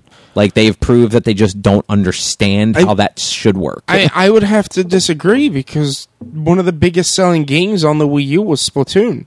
On the Wii U, which is also the least selling console of last generation. Doesn't matter. It's the biggest selling game on the Wii U is Splatoon, and that game, I don't know if it's. I'm not going to say it's true or not, but that game could be used for tournament play and things like that, and it's just that is. But so I'm just talking about in general. Nintendo's online presence, they've put nothing behind it. The way Sony and Microsoft both put a lot behind their online services, Nintendo doesn't. They didn't think it was important for the Wii. They didn't think it was important for the Wii U. They're finally starting to realize that people actually want something out of that service. Whether they had games that worked on it or not, they did not care about their online service the way Sony and Microsoft did. And it's understandable. It was when the Wii came out, it was still definitely a new thing. Well, I mean, and Nintendo's goal always was for the group co-op, the couch co-op, the party game stuff. But I think they're look, friend codes, man, friend codes. They've never had a good there's not a good matchmaking system that they've had for online play. But how many online games have you played on the Wii U? Or how many online games have you played on the Switch? I guess on the Switch only Splatoon, but that there aren't really many online games yet. But I played Smash Brothers on the Wii U. I saw Splatoon played. What else was there? And what makes you say that they're not Mario Kart? What makes you say they're not matchmaking? They're not good matchmaking. So there's not a good way to match to like group up with friends. Is what I was getting at. Not so much, matchmaking was the wrong term for that. Like on your PlayStation, for instance. Like, say we both wanted to play something together, like Destiny, let's say. Yeah. We could make a group in Destiny or Rocket League, start the game, join the same match, all that stuff. Like, go to different matches in a party with each other. Like, yeah. Nintendo's platform didn't have that, and because they don't have it yet on the Switch. Yet. I'm not saying they won't have it. They just don't have it yet because they haven't rolled out any of their online services. And it's one of those, like, depending on... I will probably pay for it at least once, but depending on, like, what the service does versus how much it costs, if it's like Xbox and PlayStation where if you want to play online, you have to pay for it, like... If it's a bad service and they're online and like their net code and everything in the back end isn't solid, it might like hurt players in a way. I don't think that's the case, but it's like an unknown quantity. So we don't know until they talk about it. And Nintendo's just not good at talking about stuff like early, which good and bad. Yeah, because I feel like at least with Splatoon, there was a good method of playing with people, because I'm sure like that's a majorly team-based game where people would want to play with each other and then going to games with each other and do matchmaking with each other. That might have been in the game, though. Yeah, but that was still... Because I think that might have been one of the games... No, maybe they stopped doing that by then. Because at one point you had like the individual codes for games, and I forget when they stopped doing that. Do you remember? What do you mean? Like, you would literally have like an individual like ID for a game that you'd have to share with a friend so that you could play together. Oh, that might have been Wii. That was like they have it. They don't even have it. Yeah, that was the like. Was that ever on the Wii U? Or no, had they got Wii U? They had you had friend an codes. account. No, Wii U you didn't really have friend codes. You had you still had. Yeah, you did have friend codes, but you have an account that your friend codes is attached to. It's not. Yeah, on the Wii. But the only way to find your friends is to give them a 12-digit friend code. Yeah, it's a really shitty system. But it's populated from your account. It's not like your Nintendo account, your Nintendo ID. No, it's only populated from that after you add a friend code. When you create your account on the Wii U, you're given a friend code. Yes. With your Nintendo ID. So your Nintendo ID on your Wii U is just one friend code. Yes, it's a 12-digit friend code that you have to give to your friend. That's what I'm saying. I can't just search for you based on like your username. I can't search for somebody at all. I have to message you and be like, hey, send me your friend code. And if you're not home, you can't do that. And then if you forget when you get home, you can't do that. Yeah, but like, it's a ass backwards system, and you can't say it's not. I'm not saying it is or is, because I don't find a problem with it. You're a Nintendo apologist. No. What is the problem with having a friend code? I'm not going to be... If I'm adding somebody, I'm going to ask them to give me their login information. So, if, like on PlayStation, if I went to add you on PlayStation, you could just... you could tell me right now what your username is on there. I could go home and just type the first few letters and search for it and find you. Yeah. If I wanted to add you on my Switch, I'd be like, all right, what is your friend code? Text it to me, because I'm not going to fucking remember that, and I can't search for you. Yeah, plus, Nintendo said that they weren't going to use friend codes again. They told us in January that friend codes were gone. And then you know what was fucking there on the day one update? Friend codes. It's different. It's not. Yes, they lied to us. You can search by username. You don't have to have your friend code. You can search each other by username, I'm pretty sure. And no, you can only add and find new people by friend code because there's no unique name. Because of the way it's switched, you can just be... if you're in the same room with each other, you don't need your friend code, you just need to connect. Oh, yeah, if you're in the same room. I haven't taken mine out of the house yet, though. Have you? Yeah. How often?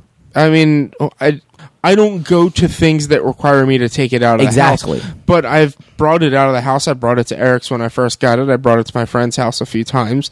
I'm the one with all the video games, so I bring the video games. Yeah, I don't think the friend codes thing is an ass backwards thing, because it is though. It was on the Wii and it was on the DS, but then when the 3DS and the Wii U came out, because it was one friend code for the entire console. Yes, it is better that it is like that you don't have a friend code for each device or each game or whatever. But it still is not a good system.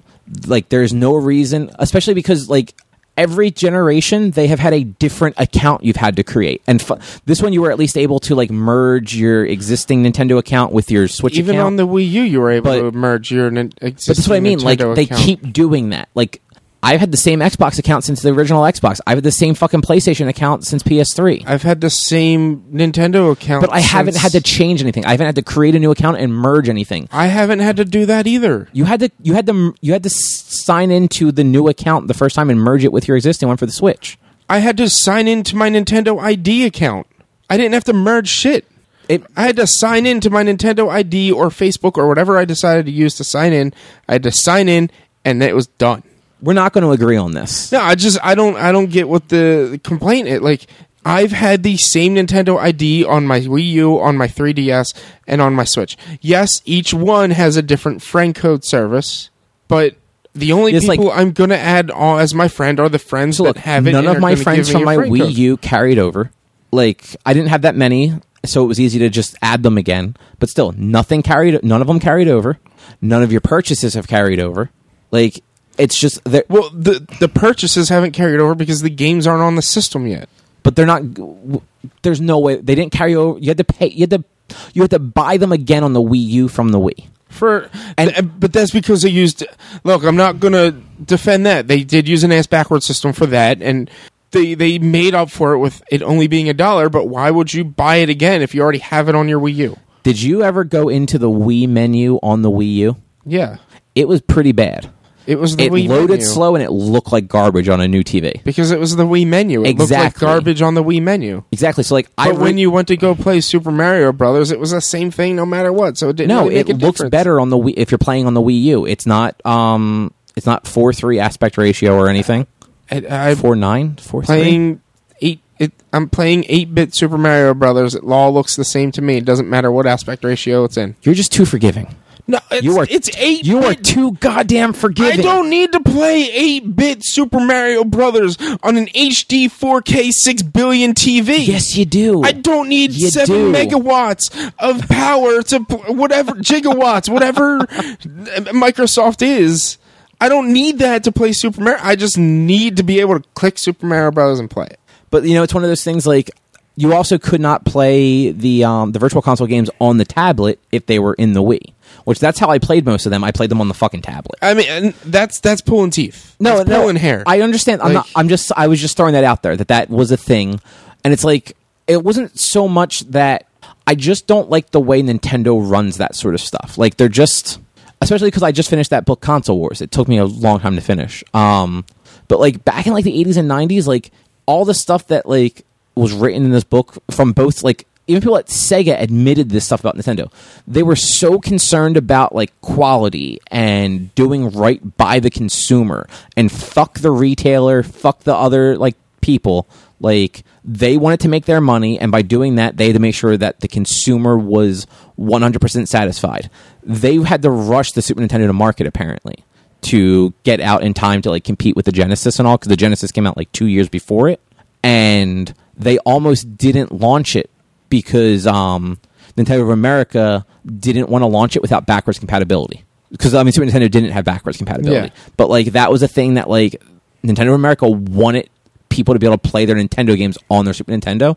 And Nintendo Japan, who was developing the console, just did not have the time or resources to get that done and launch the console when they wanted to. Yeah. But like Nintendo of America was like pissed about it apparently. And like that was noted from both sides of like that whole generation. Yeah. But like now you get to the point where like Nintendo just doesn't seem to care as much about that stuff. I mean, they made sure that the Wii could play GameCube games. They made sure that you could play GameCube on the Wii.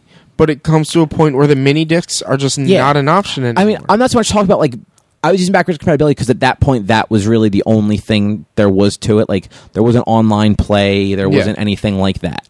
But like they started doing backwards compatibility. I mean, I'm not worried about the Switch with that because like the Wii U only had a handful of really good games anyway.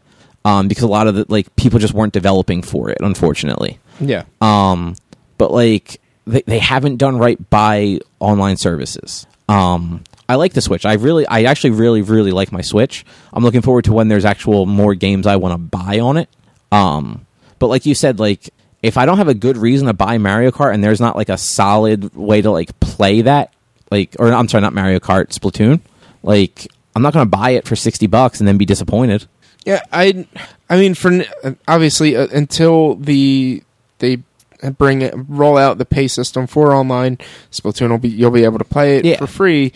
But I feel like they know what they're doing when it comes to compatibility with their online network. I've never had an issue with online stuff on any. I think we're actually talking about two different things. I'm not talking about the games not running online.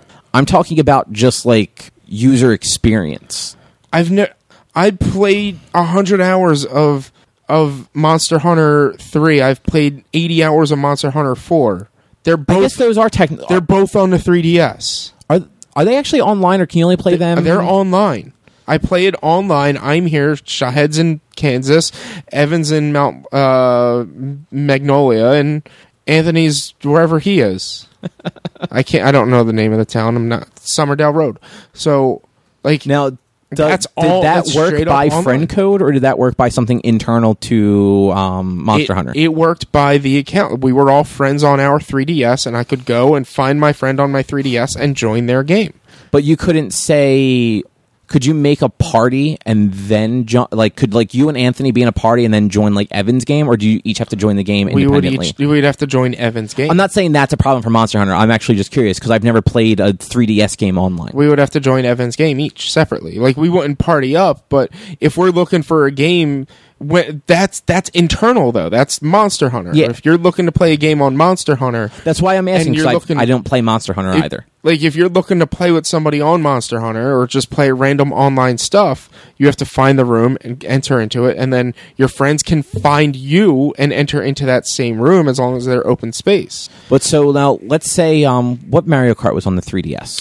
7, I think. Did you ever play that one? I don't remember. I don't know. So odds are in that, and I'm just assuming here based on the way Nintendo stuff has worked in the past. You can play that game online, but like if we both wanted to be in a race with strangers also, we would just have to hope to get matched up because there's no party making system. There's no grouping. And I hate to say that's on the game itself. You'd have to figure. We've never played the game, so that's a Nintendo game. It is a Nintendo game, but again, we haven't played the game. We haven't played the game online, so we don't know how that works. But so I'm just saying, if their online service was set up even half as well as Microsoft or Sony was, it would just be a matter of we want to play a game together. Let's jump in a party and we can jump into random matches together. And they haven't had that system per se.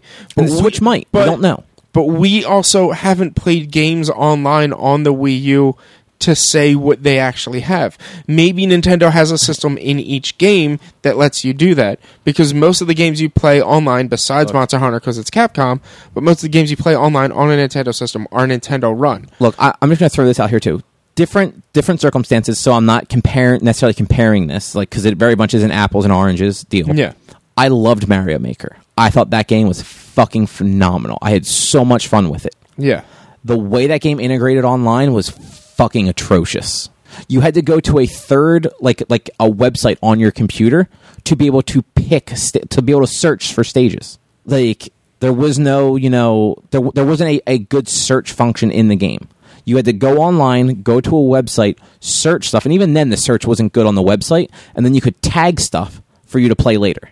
That's the sort of like online compatibility that Nintendo is known for. In Destiny, to matchmake a team, you had to go Destiny's to a third... fucking broken too. I'm so, if you're gonna complain about having to go to a third party, Destiny's just as fucking bad. I'm just saying though, if you're gonna complain about having to go to a third party site to find levels, which honestly to me that kind of makes more sense because it's all out there in front of you instead of browsing through your thing and and then you can watch the level and look the level online and no, that's not how that is.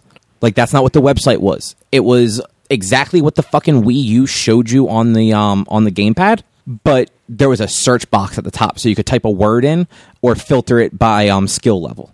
And honestly, I don't even remember if you could actually type a word in. It might have just been you could search for stuff by like a particular user if you knew their username, and you could filter by difficulty or like by style. So like if you only want to play like Mario World themed levels, and you only want it like expert levels, you could filter all the expert Mario World levels. Yeah. But there was no extra interface to it aside from like what you got on the Wii U tablet. It showed you the exact same stuff you get with the Wii U. Why they didn't just have that in the game where I could have hit like a little thing that said, show me fucking easy levels and just seen easy levels is beyond me. But I agree with you about Destiny. Destiny's is fucking just as bad. The only thing Destiny has going for it is is it matchmaking only for raids or is it matchmaking in general they don't have? That's only for raids. So, like, I forget what the other things are called, but, like, the little things that they have in there. The strikes. That has an internal matchmaking. And I think they're getting matchmaking for raids, or they eventually got matchmaking for raids. I thought it was coming with 2. It probably is coming with 2. But yeah, I remember hearing that, like, the small things had the matchmaking, but the raids strikes didn't. And the multiplayer, the combat, the PvP stuff that had matchmaking. There was one form of matchmaking that wasn't in it, and that was the I can't even remember. It was a specific kind of PvP that it was only teams of 3. Was it the Crucible? That's the only thing I remember. No, it was included in one of the expansions. Oh, okay, and it was only 3 versus 3 teams of 3. It's 3 versus 3, and it was they would track your wins and losses, and if you won like 7 straight, you would get a thing. So you would have to be like the elite of the elite. So you couldn't just jump in. You had to have the same team. That makes sense.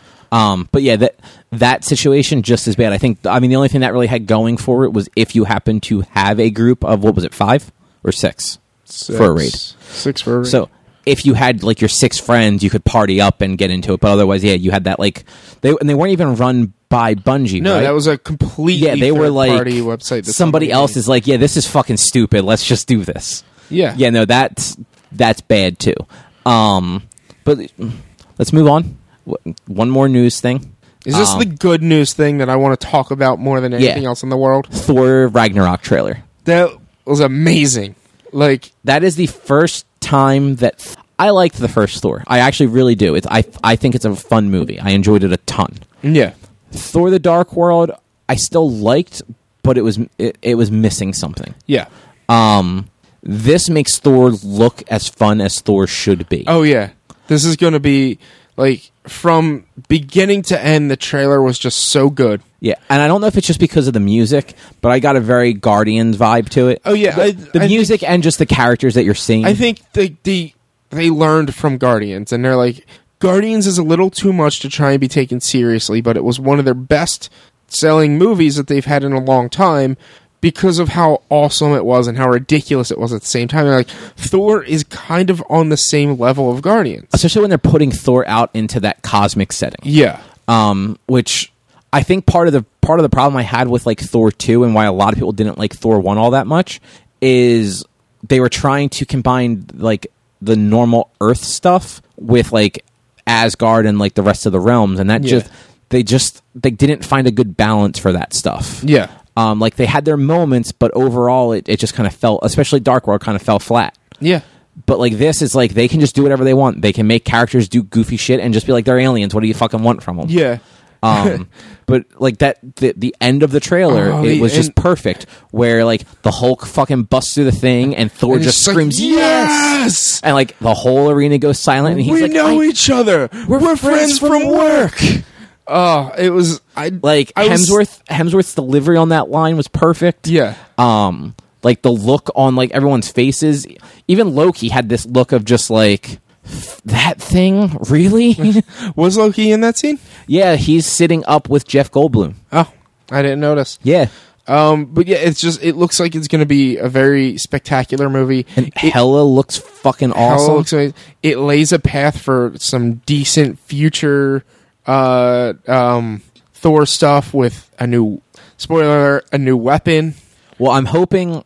Odds are Mjolnir is going to just get reforged somehow. Yeah. By the end of the movie, at least. I really, really want him to get the fucking ultimate Thor Mjolnir, which is the one where it's hammer and axe. So it's like the flat hammer on one side and an axe on the other, and it's just fucking badass looking. Yeah. I doubt that they'll do that though. It might. Who knows? He might just get. He has an axe weapon as well. That was I can't pronounce it. It's like Jolbrun Torn or something. Yeah. It's one of those Nordic things where there's too many vowels.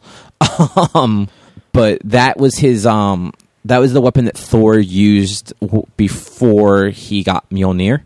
So like that was his weapon. Like in history, basically before, at least in the Marvel Comics universe. Yeah. And that's what he started using after he became unworthy. Yeah. He started rolling with the axe again, which apparently, I don't, this was like a recent retcon.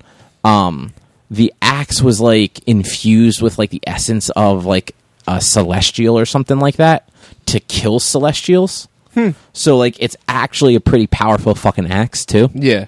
But yeah, I kind of want to see his goats also, because Thor has the fucking goats that he like rides. Oh God. Yeah, because without Mjolnir, he can't fly. Yeah, so that's and so that like it makes sense as to why he's stuck on the battle planet. And I like how they kind of give a reason for the haircut as like he's getting thrown into like gladiatorial battles. They probably cut his hair. Yeah.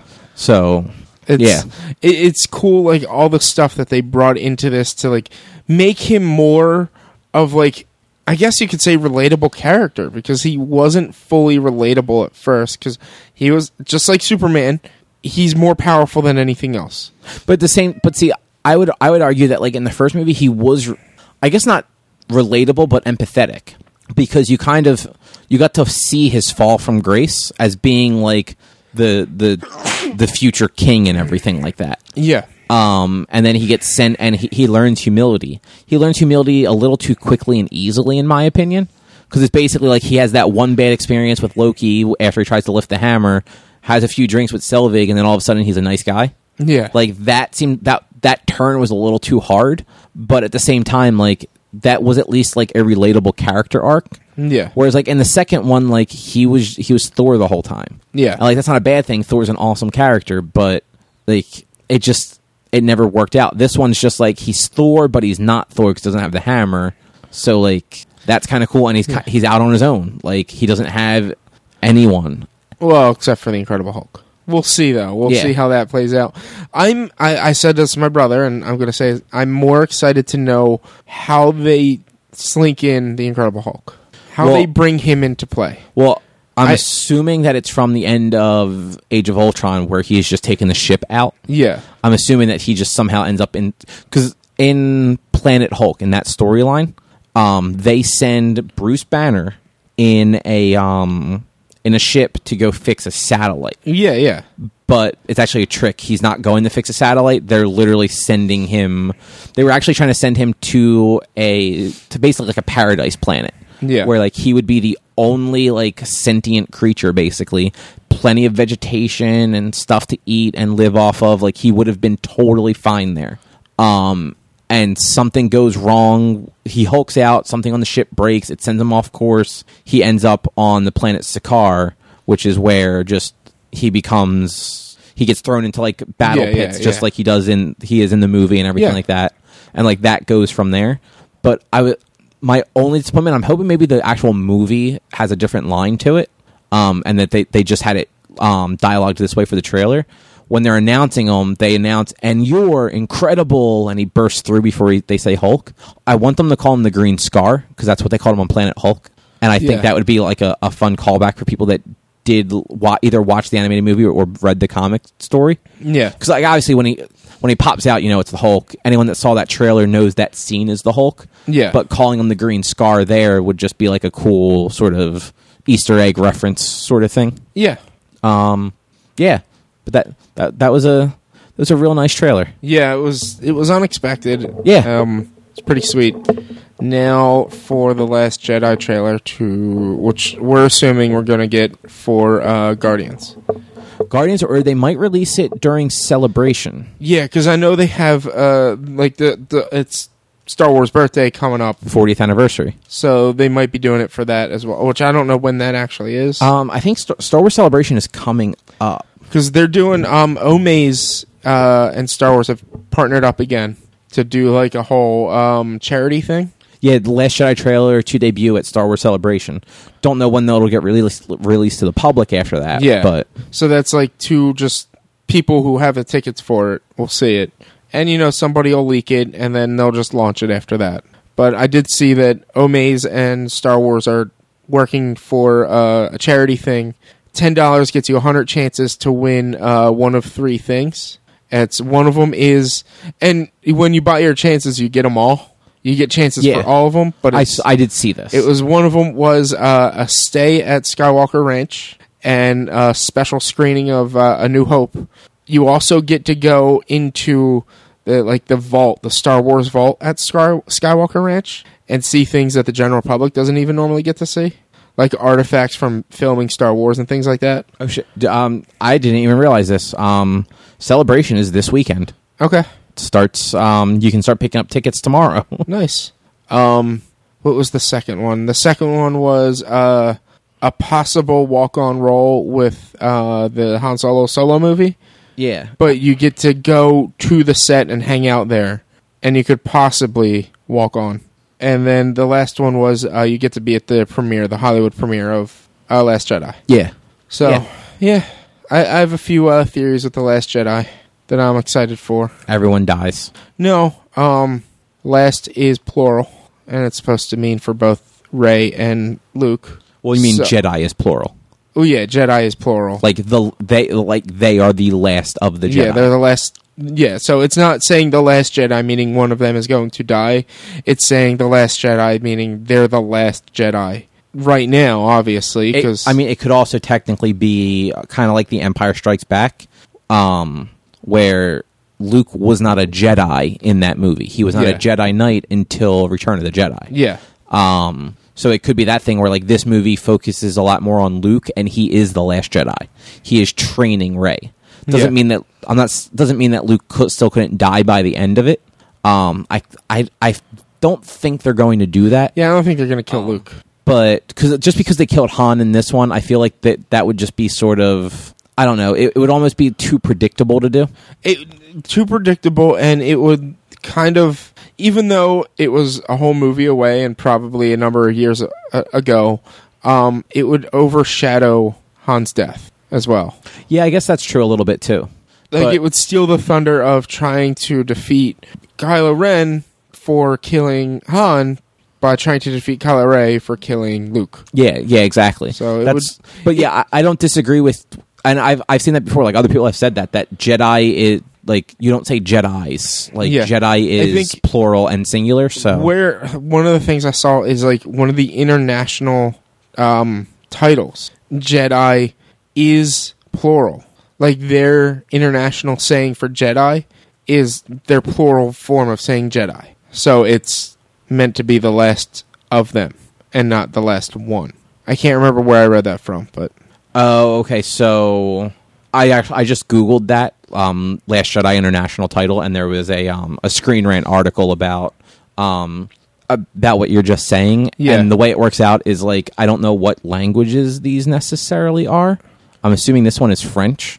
It's Les Derniers Jedi. Les LES is the pluralized. Yeah, that's it. And same thing this one looks like it's Spanish, so it's Los Ultimos Jedi.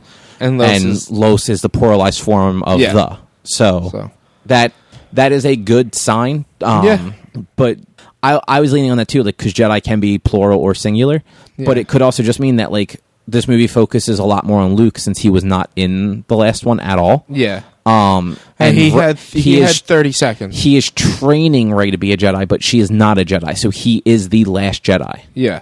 So We'll see. But yeah, we've got a little ways to wait. But actually, too far away. We might have the trailer by the weekend. So we might have another awesome trailer to talk about next week. I'm hoping that it's not like a shitty situation where somebody leaks it so that they just feel that they have to post it. It's what's going to happen. I know. I really hope that like they just plan on like say they debut the trailer on Saturday. I just hope that they just plan that Sunday they're already going to release it and somebody doesn't just fuck it up for them. Yeah. Because like I know that happened with Suicide Squad and it's happened with other things before. With Deadpool for Logan.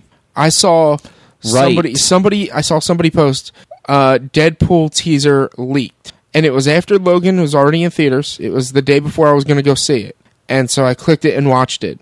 And I didn't realize it was like taken from a cell phone camera in a movie theater until the very end. I was like, son of a bitch, this is during Logan. I forgot about that because I was more thinking of just things that were filmed at events, like the Suicide Squad trailer at wasn't even a trailer, it was the fucking sizzle reel at Comic-Con. Yeah. But yeah, Logan just happened and that was like in a movie. Yeah, and so then that's when Ryan Reynolds was like, here you guys go. Here's the real one. Here's the real one so that you can actually get a good version of it. But yeah, I think that's going to do it for this episode of PodQuest. I think so. If you'd like to find us on the internet, you can head over to www.one-quest.com, podquest.club, or unclebabywalnuts.com. They all go to the same place. If you want to find us on social media, we are at @1_quest on Twitter or facebook.com/onequestonline. You can also find all of our podcasts on the various services like iTunes, Stitcher, Google Play Music. I personally use Podcast Addict on my phone, and I like it a lot. I use Google Music, but there's a lot of podcasts that I'm told about that aren't on there. Same with Stitcher as well, which is weird. You have to submit them separately. They don't always get approved, depending on how your stuff works. You can also grab the podcast directly from the website. And if you'd like to send us emails, let us know your thoughts on Nintendo's shitty online service, you can send those to social@one-quest.com. I don't think it's shitty, but listen, we're not talking about it anymore. I'm letting the people know that they can tell us how shitty it is if they want. Just because you have no experience with it doesn't mean it's shitty. I'm not the only person that says this. It is a wide held opinion on the internet that Nintendo's bad at online. Look it up. Yeah, Google it. Yeah. But yeah, we shall be back next week. Druin may be here. Oh, great. He's going to talk our ears off. He's going to have like 4 fucking things to say. He's going to sit there and play on his phone. We both know it. I know. But yeah, thanks for listening. We'll see you guys next week. See ya. Bye.